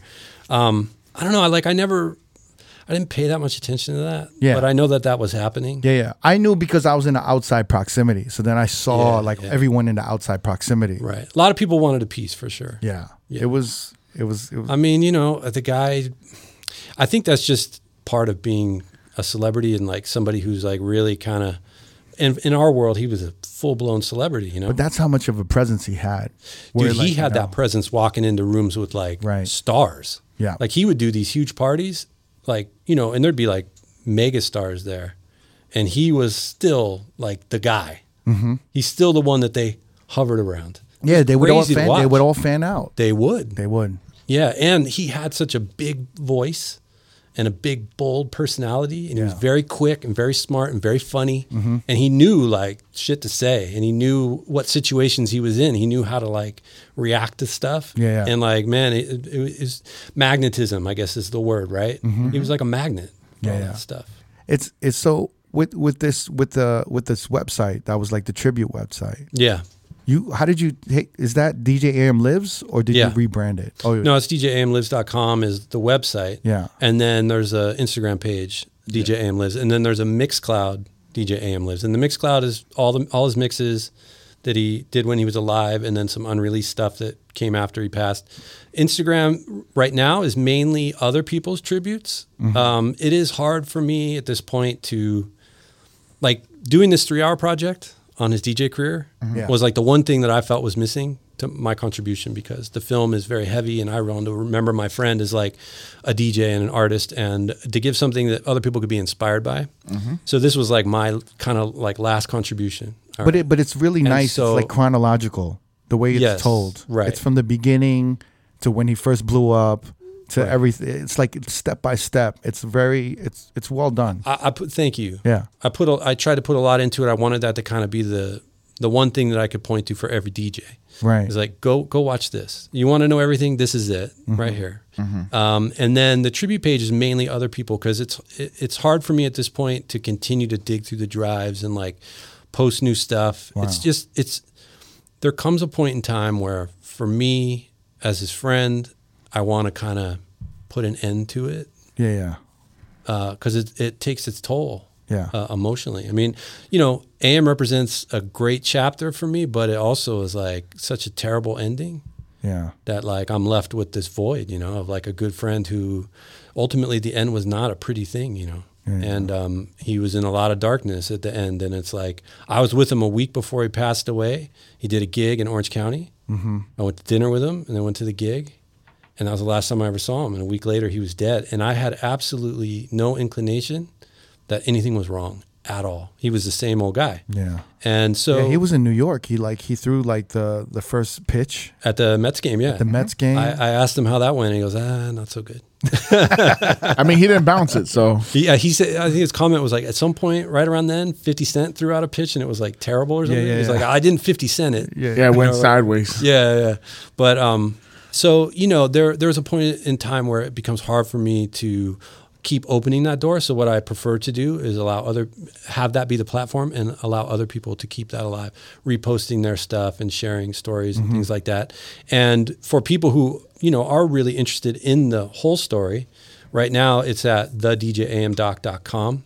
We have self-published it. We will put it back on all the major platforms like Amazon, iTunes, all of that. Right. Once Kevin completes the Addict series, he's releasing 3 more this week, actually. Really? He's going to do 12 total episodes. They're a little bit shorter. Wow. That one's probably going to clock in around 3 hours too. And once that's done, then we can submit everything, because when you submit to Amazon or iTunes, you have to submit the entire project completed.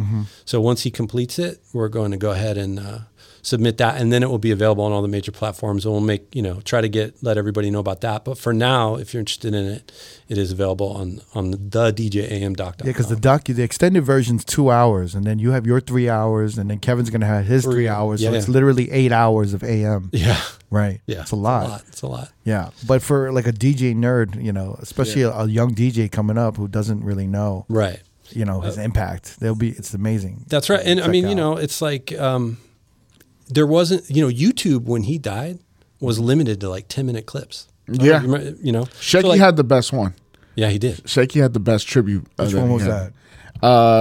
It has him like on the crowd. He's surfing. That was the cover of it. But he had like mixes, the sneaker side, even with his cat, like all these great things. Yeah. And it was like him with a beat Boston or Orlando Sucks, LAT, shit like that. All the undefeated shit. So he had the best one. It got taken down, but I hope, somebody puts probably it back because of music. Probably because that's usually what happens. That's usually what. Yeah, I mean, that was the best one. You even telling me, I think I would see you once in a while when you were working on the doc, and you were like maybe like 6 months in or a year in, you were telling me one of the biggest issues was the music, just getting everything. That's right.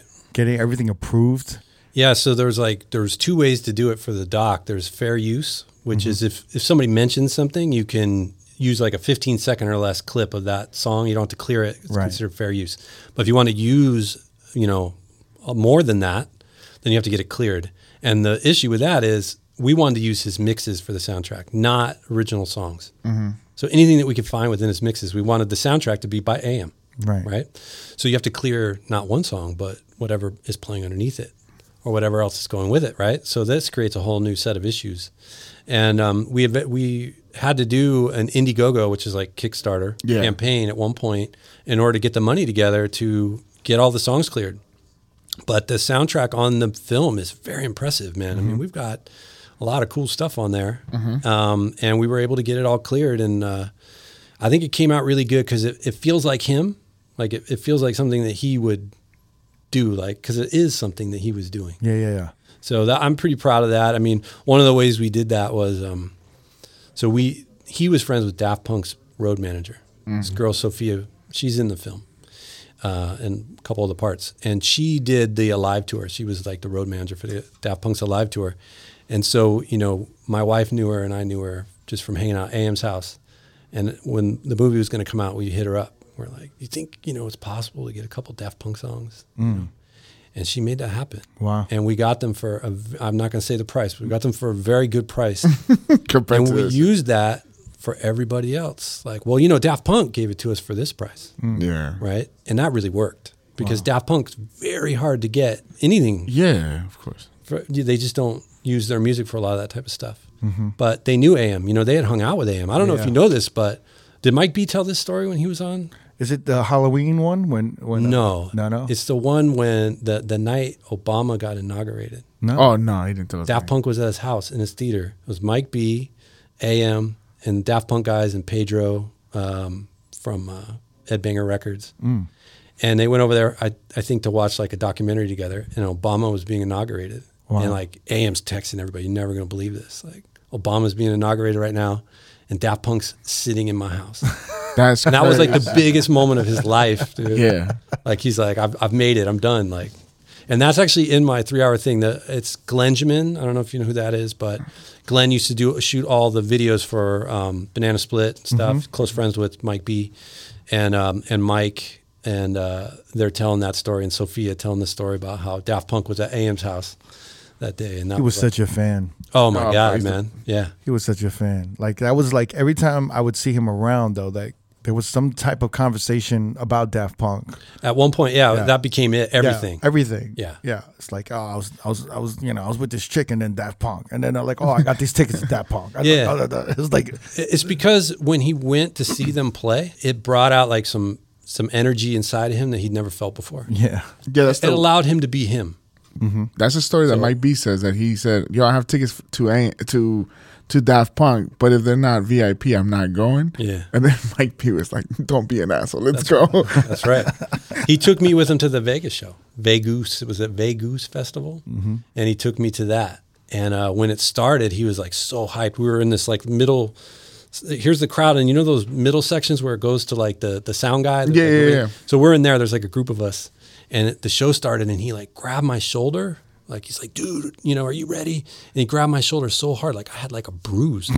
I was like, damn, dude, like that's how hyped he would get, for this show. And like he would dance the whole time. It was like he finally didn't give a shit about trying to look cool. Right. He just was so into it that he let himself go. Mm-hmm. And I think that was like great to see, honestly, because he was very guarded and protected, and he was a fat kid growing up. Mm-hmm. And so he had a lot of like kind of self-esteem and like, wanting, he knew eyeballs were on him. So he was always kind of guarded, but not at the Daft Punk show, man. He let loose, and it was good to see, When you were on Dexstar and you guys were like, on the road and everything, I kind of was always curious about this. After like the plane crash accident with Travis Barker and AM, like a lot of things changed with AM, obviously, and Travis Barker. Right. And then obviously when AM passed, a lot of things changed with Dexstar as well. Yeah. But like, when that crash happened, did you? I mean, you were really close with him. And it seemed like there wasn't enough downtime for him. Yeah. And it seemed like he was just kind of put back to work. I think at the time, and it could be the opportunities that were on the table that he wanted to do it. Because I think the crash happened and then like an opportunity to DJ for Jay-Z's like tour came up or something. Like 3 weeks out. And he did it. And then there were like these shows. But I kind of always wondered if you thought, I don't know, like if there was a time when you just wanted to maybe just tell him like, yo, maybe just chill or don't do these things. Yeah, I did. Yeah. I did, but I'm just a friend. You know what I mean? Like, you can only tell him so much. I can't stop him. But we went to his house a couple of weeks after the plane crash. He was still bandaged up. Mm-hmm. He was hurting. It was just Mike B was there. I was there. There was a few other people. My wife, his mom, and he brought it up. And he's like, "Hey, man, like I could DJ for Jay-Z. Yeah. I'd have to get on an airplane though." And I was like, "Dude, can't do that. Like, there's no way. Why? Jay-Z's not going anywhere." Like, and we talked him out of it. Talked him out of doing it. Like, he agreed that night. You're right. Too soon. I was like, "Yeah, way too soon." He got up the next morning, called LV. He's like, "I want to do this." So he made the call. Do I think it was too soon? Absolutely. Absolutely. But I also think I cannot even begin to imagine how much courage you have to have after going through that. Yeah. Get on an airplane again. You know what I mean? Mm-hmm. Like how many people have been in an airplane crash? Right. I mean, to survive it and then be like, yeah, so I want to go get on another airplane to go play for Jay-Z. Obviously, the odds of it crashing are astronomical, but that's not really the thing, right? No. Like every memory and every horrific thing that you experienced is going to come back to the forefront the second you get to the airport. I mean, I think the crazy shit was there were pictures of him performing, I think. And then there were like scars, like burnt, Yeah. His hair was patched up. But the scars seemed fresh. They were still pink and red. And it was like... And I mean, there was always people talking and rumors like, like his management's making him do this, or like everyone's making him do this, and if they cared for him, they would tell him to like not study. There was all these things going around and gossip, I don't know a lot about that, to be honest with you. Yeah. I don't know those conversations. Mm-hmm. I only know that conversation that I had with him, which was, dude, way too early, take time off. Like, you got money, you got everything you need. Get better, get over this, Like nowadays, mental health's at the forefront. Then it wasn't. Right. But there was an aspect of like, dude, take some time. But he was such a tough dude. Yeah. Like, mentally headstrong person. Strongest person I knew, honestly. Like, he had gone through so much at a young age, that it's like he can handle this, I think, is what a lot of people maybe thought. Right. And, but I don't know a lot about the management part of it. Kevin Kerslake probably knows more than I do, because he did a lot of those interviews and talked to a lot more people about that kind of stuff. Mm-hmm. I honestly didn't want to go down that rabbit hole too much. Like, I prefer not to know, some of those things. I definitely think that he was, if you just look at the timeline that it took Travis to get back to performing, mm-hmm. versus the timeline that it took Adam to get back to performing, there is a massive difference. Now, granted, Travis lost 2 of his best friends in that, and did suffer considerable burns, worse than Adam did, mm-hmm. but he took a lot more time. Yeah. And I think that was a good thing for Travis's well-being. I think Adam would have been better served to take more time. Mm-hmm. I know that he had to take prescription medications to get on the plane and to do all these things that he was doing. Also, though, it shouldn't be lost that last year of his life, he did the biggest things that he had ever done. Right. 2, and they were triumphant successes. So it's a very mixed bag of kind of like what's too much, what's, I mean, I don't have all the answers for it. Did you personally see a change? I mean, what were the changes maybe you saw like right after the crash when you were with him? Did you notice anything different with him, or it just seemed like he was kind of the same? He was the same in the sense of, I mean, he was more sensitive, I think. Like how so? Like just like more sentimental about things, right? Yeah. He started posting a lot of like photos from like his youth on his Facebook page. Right. He softened up, I think, a little bit. He started doing stuff more with just like closer friends and older friends, things like that. But in terms of his, overall, he was still the same dude. Right. I didn't see like, he didn't change dramatically. He definitely didn't change at all that I saw in the last months of his life. He was the same dude. Wow. So I would ask him questions because he was doing that show for MTV, which we all kind of thought was like not the best idea. Too close. And I remember asking him about that, and I got, like I said, hey man, how's that show going for MTV? And he's like, oh man, it's really hard. Yeah. And I didn't know what that meant.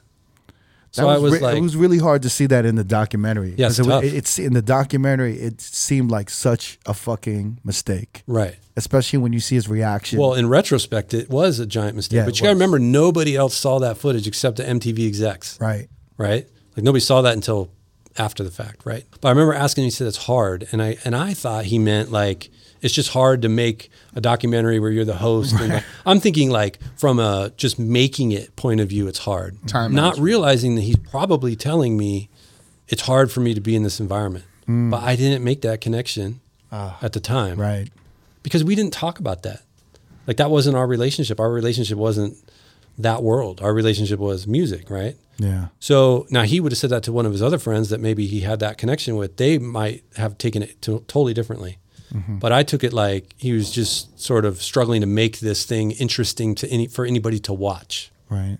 But I don't think that's what he meant. In retrospect, I believe he was telling me, I don't know if I should be doing this. Right. But I didn't pick up on that at the time. Because he wasn't giving me a lot to go on. He's just saying it's hard. Well, hard how, And he didn't really want to talk about it.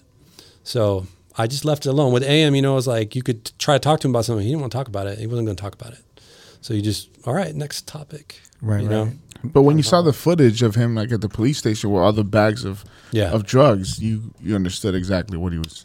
That was a devastating moment for me. When we were making the documentary, I had a really hard time with that. Well, it sounds like you were thinking about it because you're bringing up that statement of him saying it was hard, Well, that's when it occurred to me that I had that conversation with him, because that's just one moment. And I mean, I talk to him all the time, But like when I saw that, when Kevin showed me that footage, I was like, oh, shit. That's what he meant. And then buying the crack pipe and the grape soda for like $1, some shit like that. The thing that killed me the most in the documentary is all the drugs are on the table and he's standing there and it's very awkward.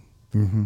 But Kevin left the footage where he's walking down the street afterwards and he shakes his hands out. Yeah. Mm-hmm. Okay.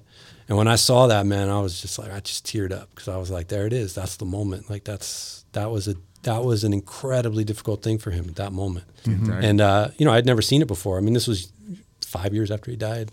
And I was like, oh my God, and it makes you feel helpless kind of, like I wish I would have said something. But then you think like, he went to New York to do this on his own. He knew what to do.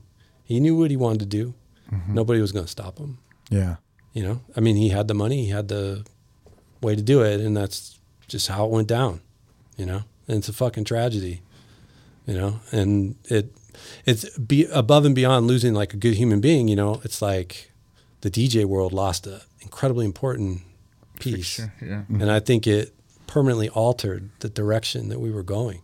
Yeah. I went through all the various stages of like grief, like being upset I lost a friend, and then being pissed off, mm-hmm. All that stuff, I think that's natural, but I'm kind of at a point now where like, it's like, okay, I got his story out. I got the legacy out. Like it can live now out there, and people who are interested, if they are interested, can go seek it out and learn about it. Right. And that's good enough. Like I'll let my friend rest, It's hard because it's kind of like you're the person cleaning up after the party, But it's like, you've been cleaning up for the past 10, like over 10 years 14 or so, years. right? Yeah, 14. Yeah, been cleaning up for a long time, man. And it's and you kind of want to just let it go. And I do. Or somebody else could. I mean, hey, anybody else that wants to do it, can do it. I have no problem with that. I feel you. Like you wanted to get this 3-hour doc that that focused it on his DJing, right? And you wanted people to remember that part of it because it's what we want to remember. It's like because we remember that first, right? You know what I'm saying? And it's what I want to see too. And like if I was going to show like my kid or another younger DJ, I'd probably tell them watch, the Kevin Scott documentary first, and then watch probably the real documentary, the original documentary, just so you can see. I appreciate that because that's the goal, right? That was the goal. I think the only thing that was a bummer for me was like we didn't have budget on these bonus extras, so I couldn't really I couldn't make it as polished. It's just people talking, right? Yeah. But it's pretty raw. It's pretty raw. No, and that's by design. I mean, we only have so much to go around. One editor, it's raw. You know what I mean? It's like the original footage, but also it allows you to focus on the subject matter more. If you want to see something real polished and like interesting, then go watch the movie, right? But the bonus feature is just the story. Yeah. And it's just the story of him as a DJ. And for the people, there's a lot of people that struggle with addiction, and for them, Adam is a North Star for that too, right? Right. And so then you have that part of it too. If you want to go learn about that, then go learn about that. And I've been watching that as Kevin gets them done and send them over. And they're incredible. They're super heavy, but they're amazing. The stuff that he had to deal with on a human level, growing up through his teen years and even after, are nuts. And there's stuff that didn't even make the film that's in the bonus features, that like is, man, you got to watch it. It's crazy. Like the stuff that he went through. It's amazing that he even made it past his 18th birthday.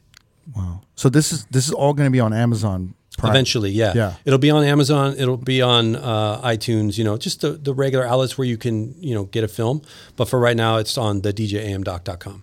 And I think it's important, to mention, throughout all of this, Kevin Scott has not profited or attempted to profit from any of his contributions that he's made, to DJ AM. And I want to make sure we clarify this, that, Kevin Scott has been preserving, protecting, and showcasing DJ AM's legacy since his passing out of friendship. You know what I'm saying? Like, and this is from the social media account DJ AM Lives to the documentary, to even now with the unreleased footage and the extended version of the documentary.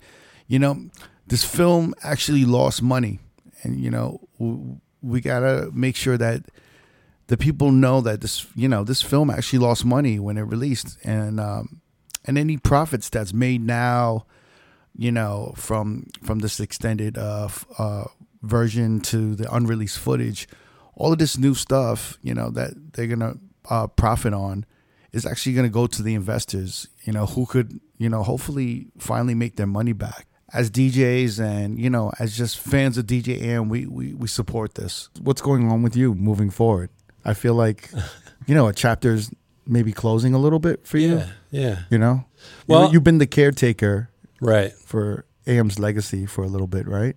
Yeah, for a long time. For a long time. For the whole time, bro. Yeah. Well, I had my DJ career, from 88 to 2013, 25 years, and then been the DJ AM caretaker, Worked on some other little projects here and there. I'm working on a new business with my man, Drew Pierce. It's called Maestro. Shout out to Drew Pierce. Yeah, shout out to Drew Pierce.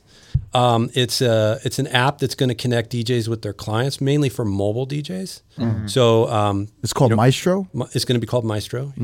And what it does is on the DJ side, those will be like our customers, right? Yeah. It'll keep track of all of their events, and it will connect them directly with their client. So the client will like log in and be able to answer questions about the event. Like let's say they're getting married, it'll have all their information, like where's the reception, all this type of stuff. It'll keep track of it, and then they'll be able to choose all their music, like link to Spotify or Apple Music or whatever, and choose the songs they want for certain things, like in their wedding or if it's like a corporate party or whatever. And on the DJ side, it's almost like an assistant. It'll keep track of like all their events, and it will show them all the stuff that the client wants, like musically and all the stuff about the event. And then it also will have a chat component to it as well, so you'll be able to talk directly. You don't have to deal with like text messages and emails and all that kind of stuff. So How long you been working on this? A few years. Yeah, sounds like it. That's the reason I didn't come on the podcast before, is because we've been working on this. I wanted to talk about it then. So wait, this launching? When is this launching? We don't have an official date yet, okay. But we've been working hard on it. We do have something that's getting much closer. So we are aiming for early 2024. Wow. So that's kind of next on the agenda for me is creating something for the DJ world. Not necessarily the DJ world that I was in, but Drew had this idea. He does a lot of mobile events, a lot of weddings. Mm-hmm. And he kind of pitched it to me like, hey, what do you think about this idea? Would you want to, partner up and do something with this? And I love the idea. I was like, this isn't something that's really out there. And it seems like something that's really usable, because one of the big hassles that, mobiles have is like getting that information from their clients.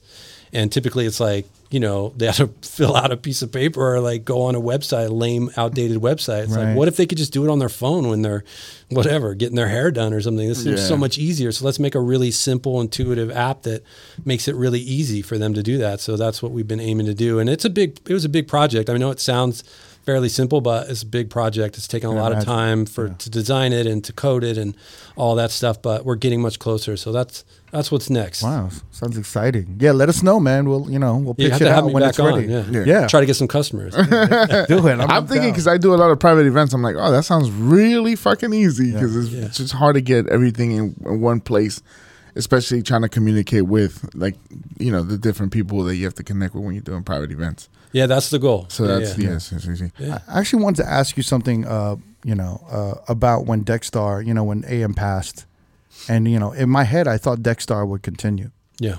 But it seemed like it just slowly started to disband, and everyone kind of went their separate ways. Yeah. I think some people tried to stay on, but I was kind of going to ask you, like, I'm sure AM was an integral part of that agency at the time, Right. But it kind of like, from your perspective, what was happening when AM passed, and how, because it's like a domino effect. It affects so many people, someone that was so impactful as he was, everyone was kind of like working with him and tied to him. And then when he passes, it's like, what happens after? Yeah.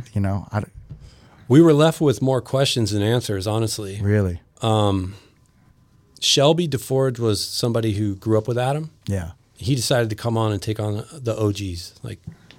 So he was trying to manage us at the time. It was a few of us. I think at that time, Jazzy Jeff joined, right? Yeah, he was a part of it. Yeah. It was part, because he was touring with Jazzy Jeff and AM. I remember they were doing like stuff in Miami at Mansion together. And it was crazy. It was like the 4 turntables and, 2 DJs, 2 mixes, shit. Yeah. Yep.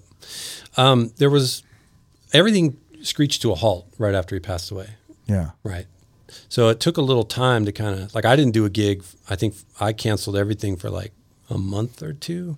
But I just was like, I can't go DJ right now. So it took a time. And then, we all tried to rally together and try to figure out a path forward. But so everyone kind of wanted to keep it going, or no? In terms of DJing, yes. And in terms of trying to do something within Dexstar, yes. But there wasn't enough communication, I feel like, maybe from the top. And no one was taking the initiative to bring everyone together. That's true. Yeah. I think everybody was hurting. Yeah. I think Shelby tried, but I don't, he had just really started at Dexstar. And so and then I don't really know what was going on behind the scenes, in terms of the management side of it, selling the gigs and the people and all that. I don't know. Right. I mean, I continued to work with them for maybe a year or so after. Yeah. And then eventually just went independent. But by then I was almost at the end of what I wanted to do anyway. I was starting a family and close to 40 and just kind of I had, tinnitus. I was like, I'm done, Really? Yeah. So I was I was pretty cooked at that point, So I just, I was ready to move on. But I don't know, I remember fashion was one of the first to move on. Yeah. It's like when the band is starting to break apart, and it's like, oh, this is the end, right? Oh man, this is the end, and then it was the end. Wow. And everybody went their own way, and it was like, okay. I remember fashion left and scene left, and That was it. And they went in a different direction. In fairness to Dexstar realized that they wanted to do artists. So they started doing more artist stuff and trying to do festivals and things like that. So they were taking on different client base than DJs. I think there was more money there for them too. Right. And so they started to kind of go that direction, and we all kind of went another direction. Yeah. And things were changing too, musically, things were changing. Like there was just kind of a lot of stuff. There's a lot of stuff happening. It was, but I remember trying to hang on for a little while, but it just wasn't the same. Without AM, it wasn't the same, you know? So, and we all got, the other thing I should note about that too is we all got into it because of AM. AM chose us. Those guys that were running the management, they didn't choose us. Yeah. Well, AM was rallying for you guys. Right. Right. These are my guys. But if you have someone running a company and, you know, running a company is not easy. It's about the bottom line. So for them, if they have another direction that's more lucrative for them, they're going to go there. Yep. Especially when the person rallying for the DJs isn't there anymore. That's right. Yeah. So I think that, you know, that's what happened basically with that. Wow. Yeah. There was no big like blowout or anything like that. I mean, just kind of fell apart. It's kind of like what you said. It's like, you know, when like, oh shit, this might be over, and then slowly it starts becoming over, right? Yeah, it just got kind of sadder. You know what I mean? Right. Because like, you know, you show up to the office and it's like, this is the house that AM built, and you're not here. Yeah. You see like the Daft Punk costume statue in the corner, which was his, you know? Yeah. That kind of stuff, and it's just like, man, we lost the whole reason this is here. Right. You know, there was a part of me that was like really, really rooting for you guys, you know, after AM passed. And I said, you know, I hope those guys can keep Dexstar alive, keep it going. Because that would be dope, you know, like 10 years from now, Dexstar's still around. Yeah. They've still got a roster of DJs, and like, it's like the house that AM built, like you said. Right. And like, you know, there's a roster of DJs that are like continuing the legacy. That would have been cool. Would have been beautiful. Yeah. I mean, realistically, I probably should have just stopped DJing and then got into like, you know, doing some of the management side of that. Right. I was about to ask you that. Do you ever think of bringing it back or some sort of that to keep that side of his legacy alive? I haven't really thought about that. This is the first. I mean, this is tough, man. I mean, yeah, no, seems like a hard business. I'm just saying, like the blueprint that he laid out with you guys. Yeah, like I was going to ask you guys about that because I haven't DJed in a long time. I mean, the contacts are different. Not that part of it. Yeah, I was going to ask you guys more about when I stopped DJing. I was in the club and it was still early socials. Yeah. You know what I mean? Like you're saying like people weren't posting to social media all the time. Right. They didn't live their life through their phone as much. Yeah. Nearly as much. You wouldn't see that many phones out. But now it feels to me like the biggest obstacles to DJ are the phones, because you're competing literally against a crowd that would rather be on their phone than paying attention to what you're doing. To me, that seems like, I can't even imagine trying to fight that. Like that seems a really tough uphill battle. I'm sure there's some clubs where like it's sort of frowned upon, but I don't know, man. It just seems like everybody pulls out their phone in the middle and like middle of a club, in the middle of a song that they like, and they just start filming themselves, and it just feels so foreign to me. Because when I quit, that didn't exist. Yeah. No, I think crazy. I think it's a little more accepted. Like it's a part of the experience now. But what it's really about is that people want to go to events or venues where they can document a happening or a moment. Sure. So now it's up to the DJ to create those moments that people want to document. But meaning that it's changed the way you DJ, right? Because you that is a part of to create a moment. And what I'm saying is like that didn't exist. So I never thought that way. I just thought like I'm going to take them on this musical journey. Like we're going to hit everything, but I'm going to do it in my way. Whereas now, if like everybody's got their phone out, you can't be boring for any length of time. Otherwise, it's like you just lose everybody, right? Yeah. And it seems like that DJing, that the phone has made DJing evolve. Like you have to think about your sets kind of differently now. Is that true or no? I think it's changed, but I may be in it too much where I can't really like specify the breakdown of like where it changed, because we've been dealing with this for the past a long time. I don't know, Harvard, 10 plus years. Right. So like we're used to it, and like we've had this conversation where you've talked about like years ago when it was like becoming maybe more of a problem, but now it's like It's just part of it. It just seems like it's part of it, but also like the crowd kind of understands, like, you know, it is what it is. Like, you're either going to be on your phone or you're going to be part of this It's vibe. just an accepted thing. It's just part of it. And a lot of the dope parties that are going on right now and the venues that are dope, you know, like phones aren't really out. Like, you know, the kids understand it. Like, they understand, like, you know, there's a time and a place for some shit, you know? Right. And it, you know, it's not always about the phone. Like, so there's like kind of an understanding of what's going on. I could be wrong, but, you know, like, you're probably 100% right. Yeah, I think you're more on point. I think what I'm thinking is like, you know, I have a 12-year-old. Yeah. Right. You know, junior high, right? Middle school. Tough. Right? It's tough. It's a tough age, you know what I mean? And you know, you see some of the kids, like the phone is like inseparable. Yeah. Like and it's like, started making me think about like, damn, man, like everybody's like, you go out to dinner, like everybody's staring at their phones. Like whole family isn't talking to each other, staring at their phones.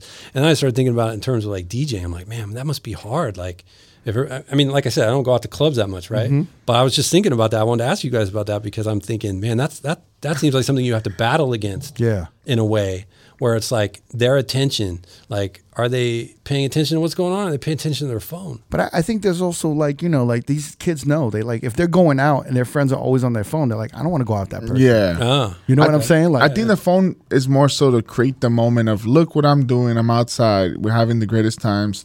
Yeah. You should be here. You're missing out. Right. I think that's the moment. It's about capturing the moment. Yeah, it's more so that. Yeah. So if you want to put in a sense of DJing, you do have to be a little bit more interesting to create those moments. Yeah. But you're not battling somebody, you know, they got dressed up and they got ready to go outside and they're just scrolling on Instagram while they're at the club. I don't think that's happening as much. Okay. It's really also like, you know, like people are putting their, like, now it's like if you look at a DJ and a DJ is DJing and they see a flashlight on them, they're going to change their disposition. Right.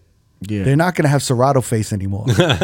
Like they're going to be like, oh, they're going to look at the phone. Survive. You know, they're going to like kind of act it out. But like the way DJs are trained now, they're trained to be in front of a camera. Yeah. So if they see someone filming, they're going to change their energy and be like, oh, now I'm the charisma. You know, camera's on, lights, camera, action. Like here. Like, this is me now. It reminds me of that Ross One video from like 10 years ago. Yeah. Keep it you're boring as shit, man. Keep it moving. I love that. So good. The keep it moving shit. Yeah, good. Yeah. No, but I feel like it's on, you know, like people know how to turn on. The DJs know how to turn on now. Yeah. They know how to be more performative and it's an added skill to the repertoire. Exactly. Yeah. I'd be like a deer in headlights. I'd be like, what? No, yeah. It's not, you know, we're concentrating on the next song. We're like, right. We're looking at the crowd. They're already like, they're doing the same thing and they're doing more and they're just becoming better entertainers. Yeah.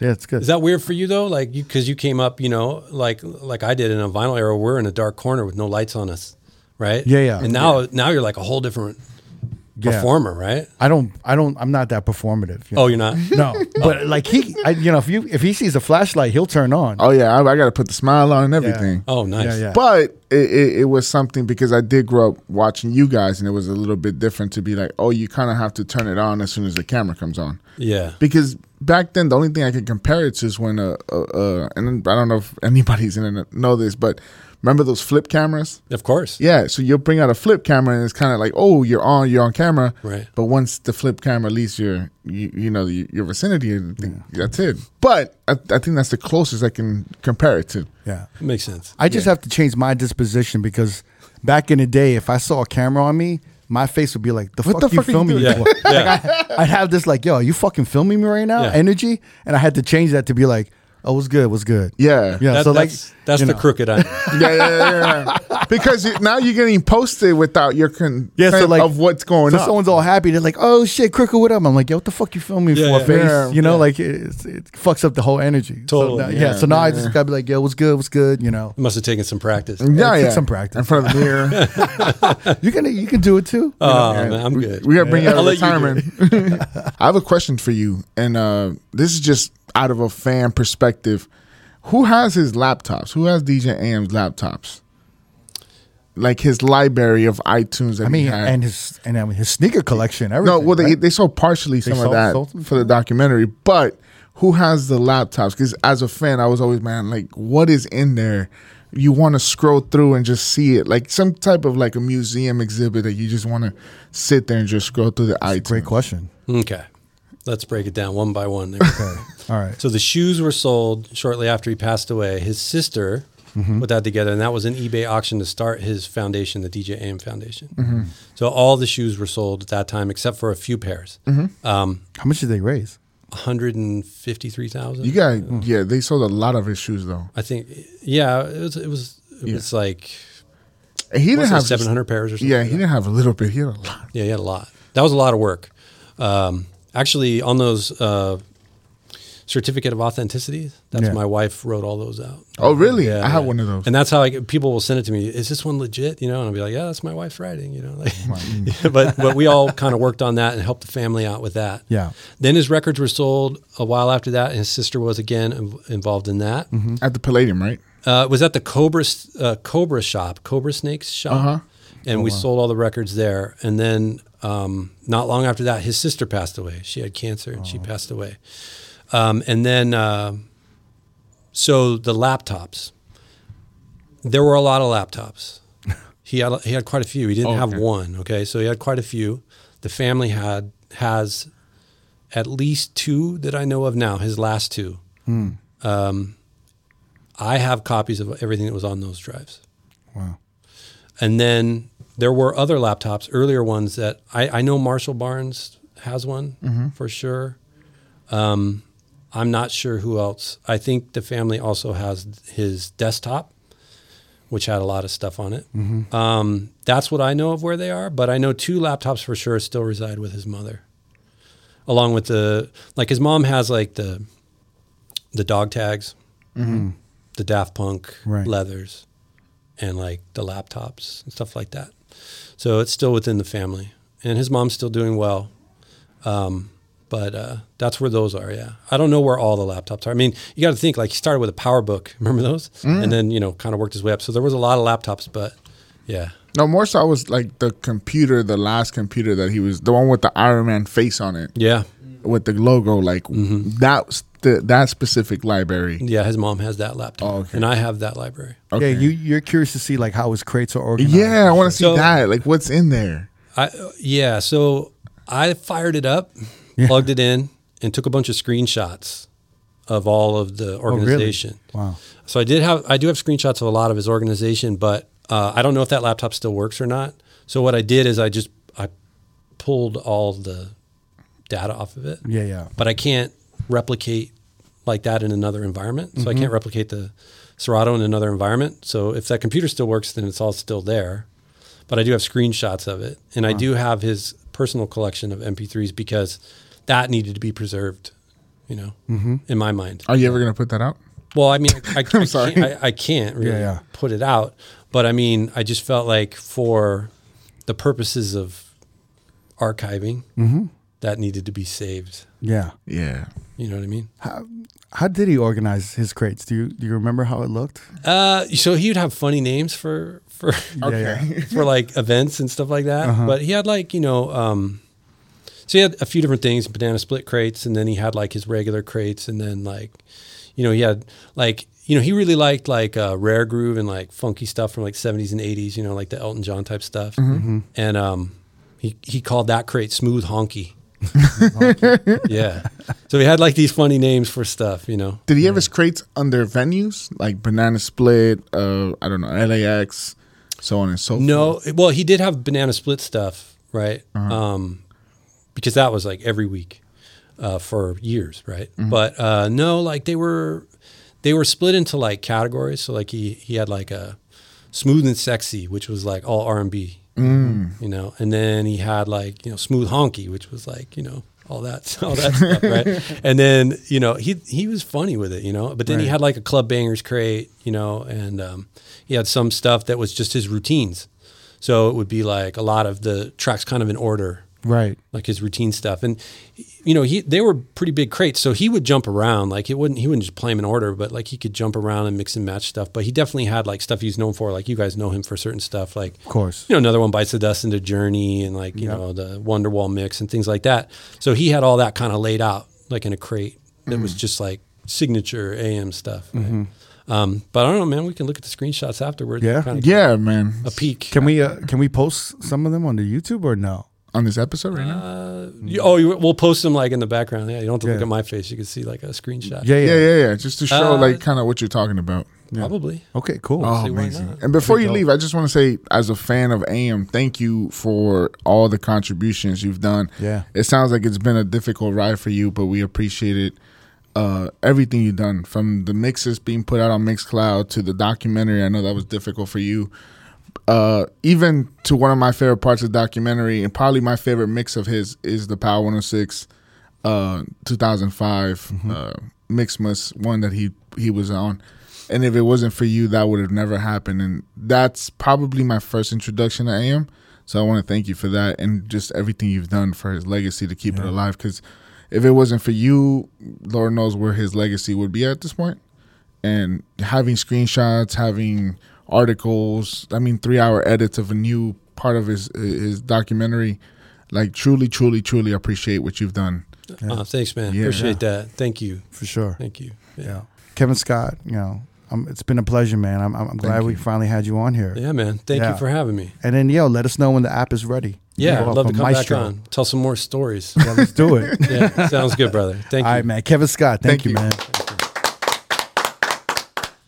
Thanks for tuning into the Road Podcast. Don't forget, every Wednesday we have new episodes on all major streaming platforms. And every Thursday, the video versions go up on our YouTube page. Please subscribe to our channel, youtube.com/Road Podcast. And to find exclusive clips of the pod, please visit youtube.com/DJ City. And we'll see you next Wednesday.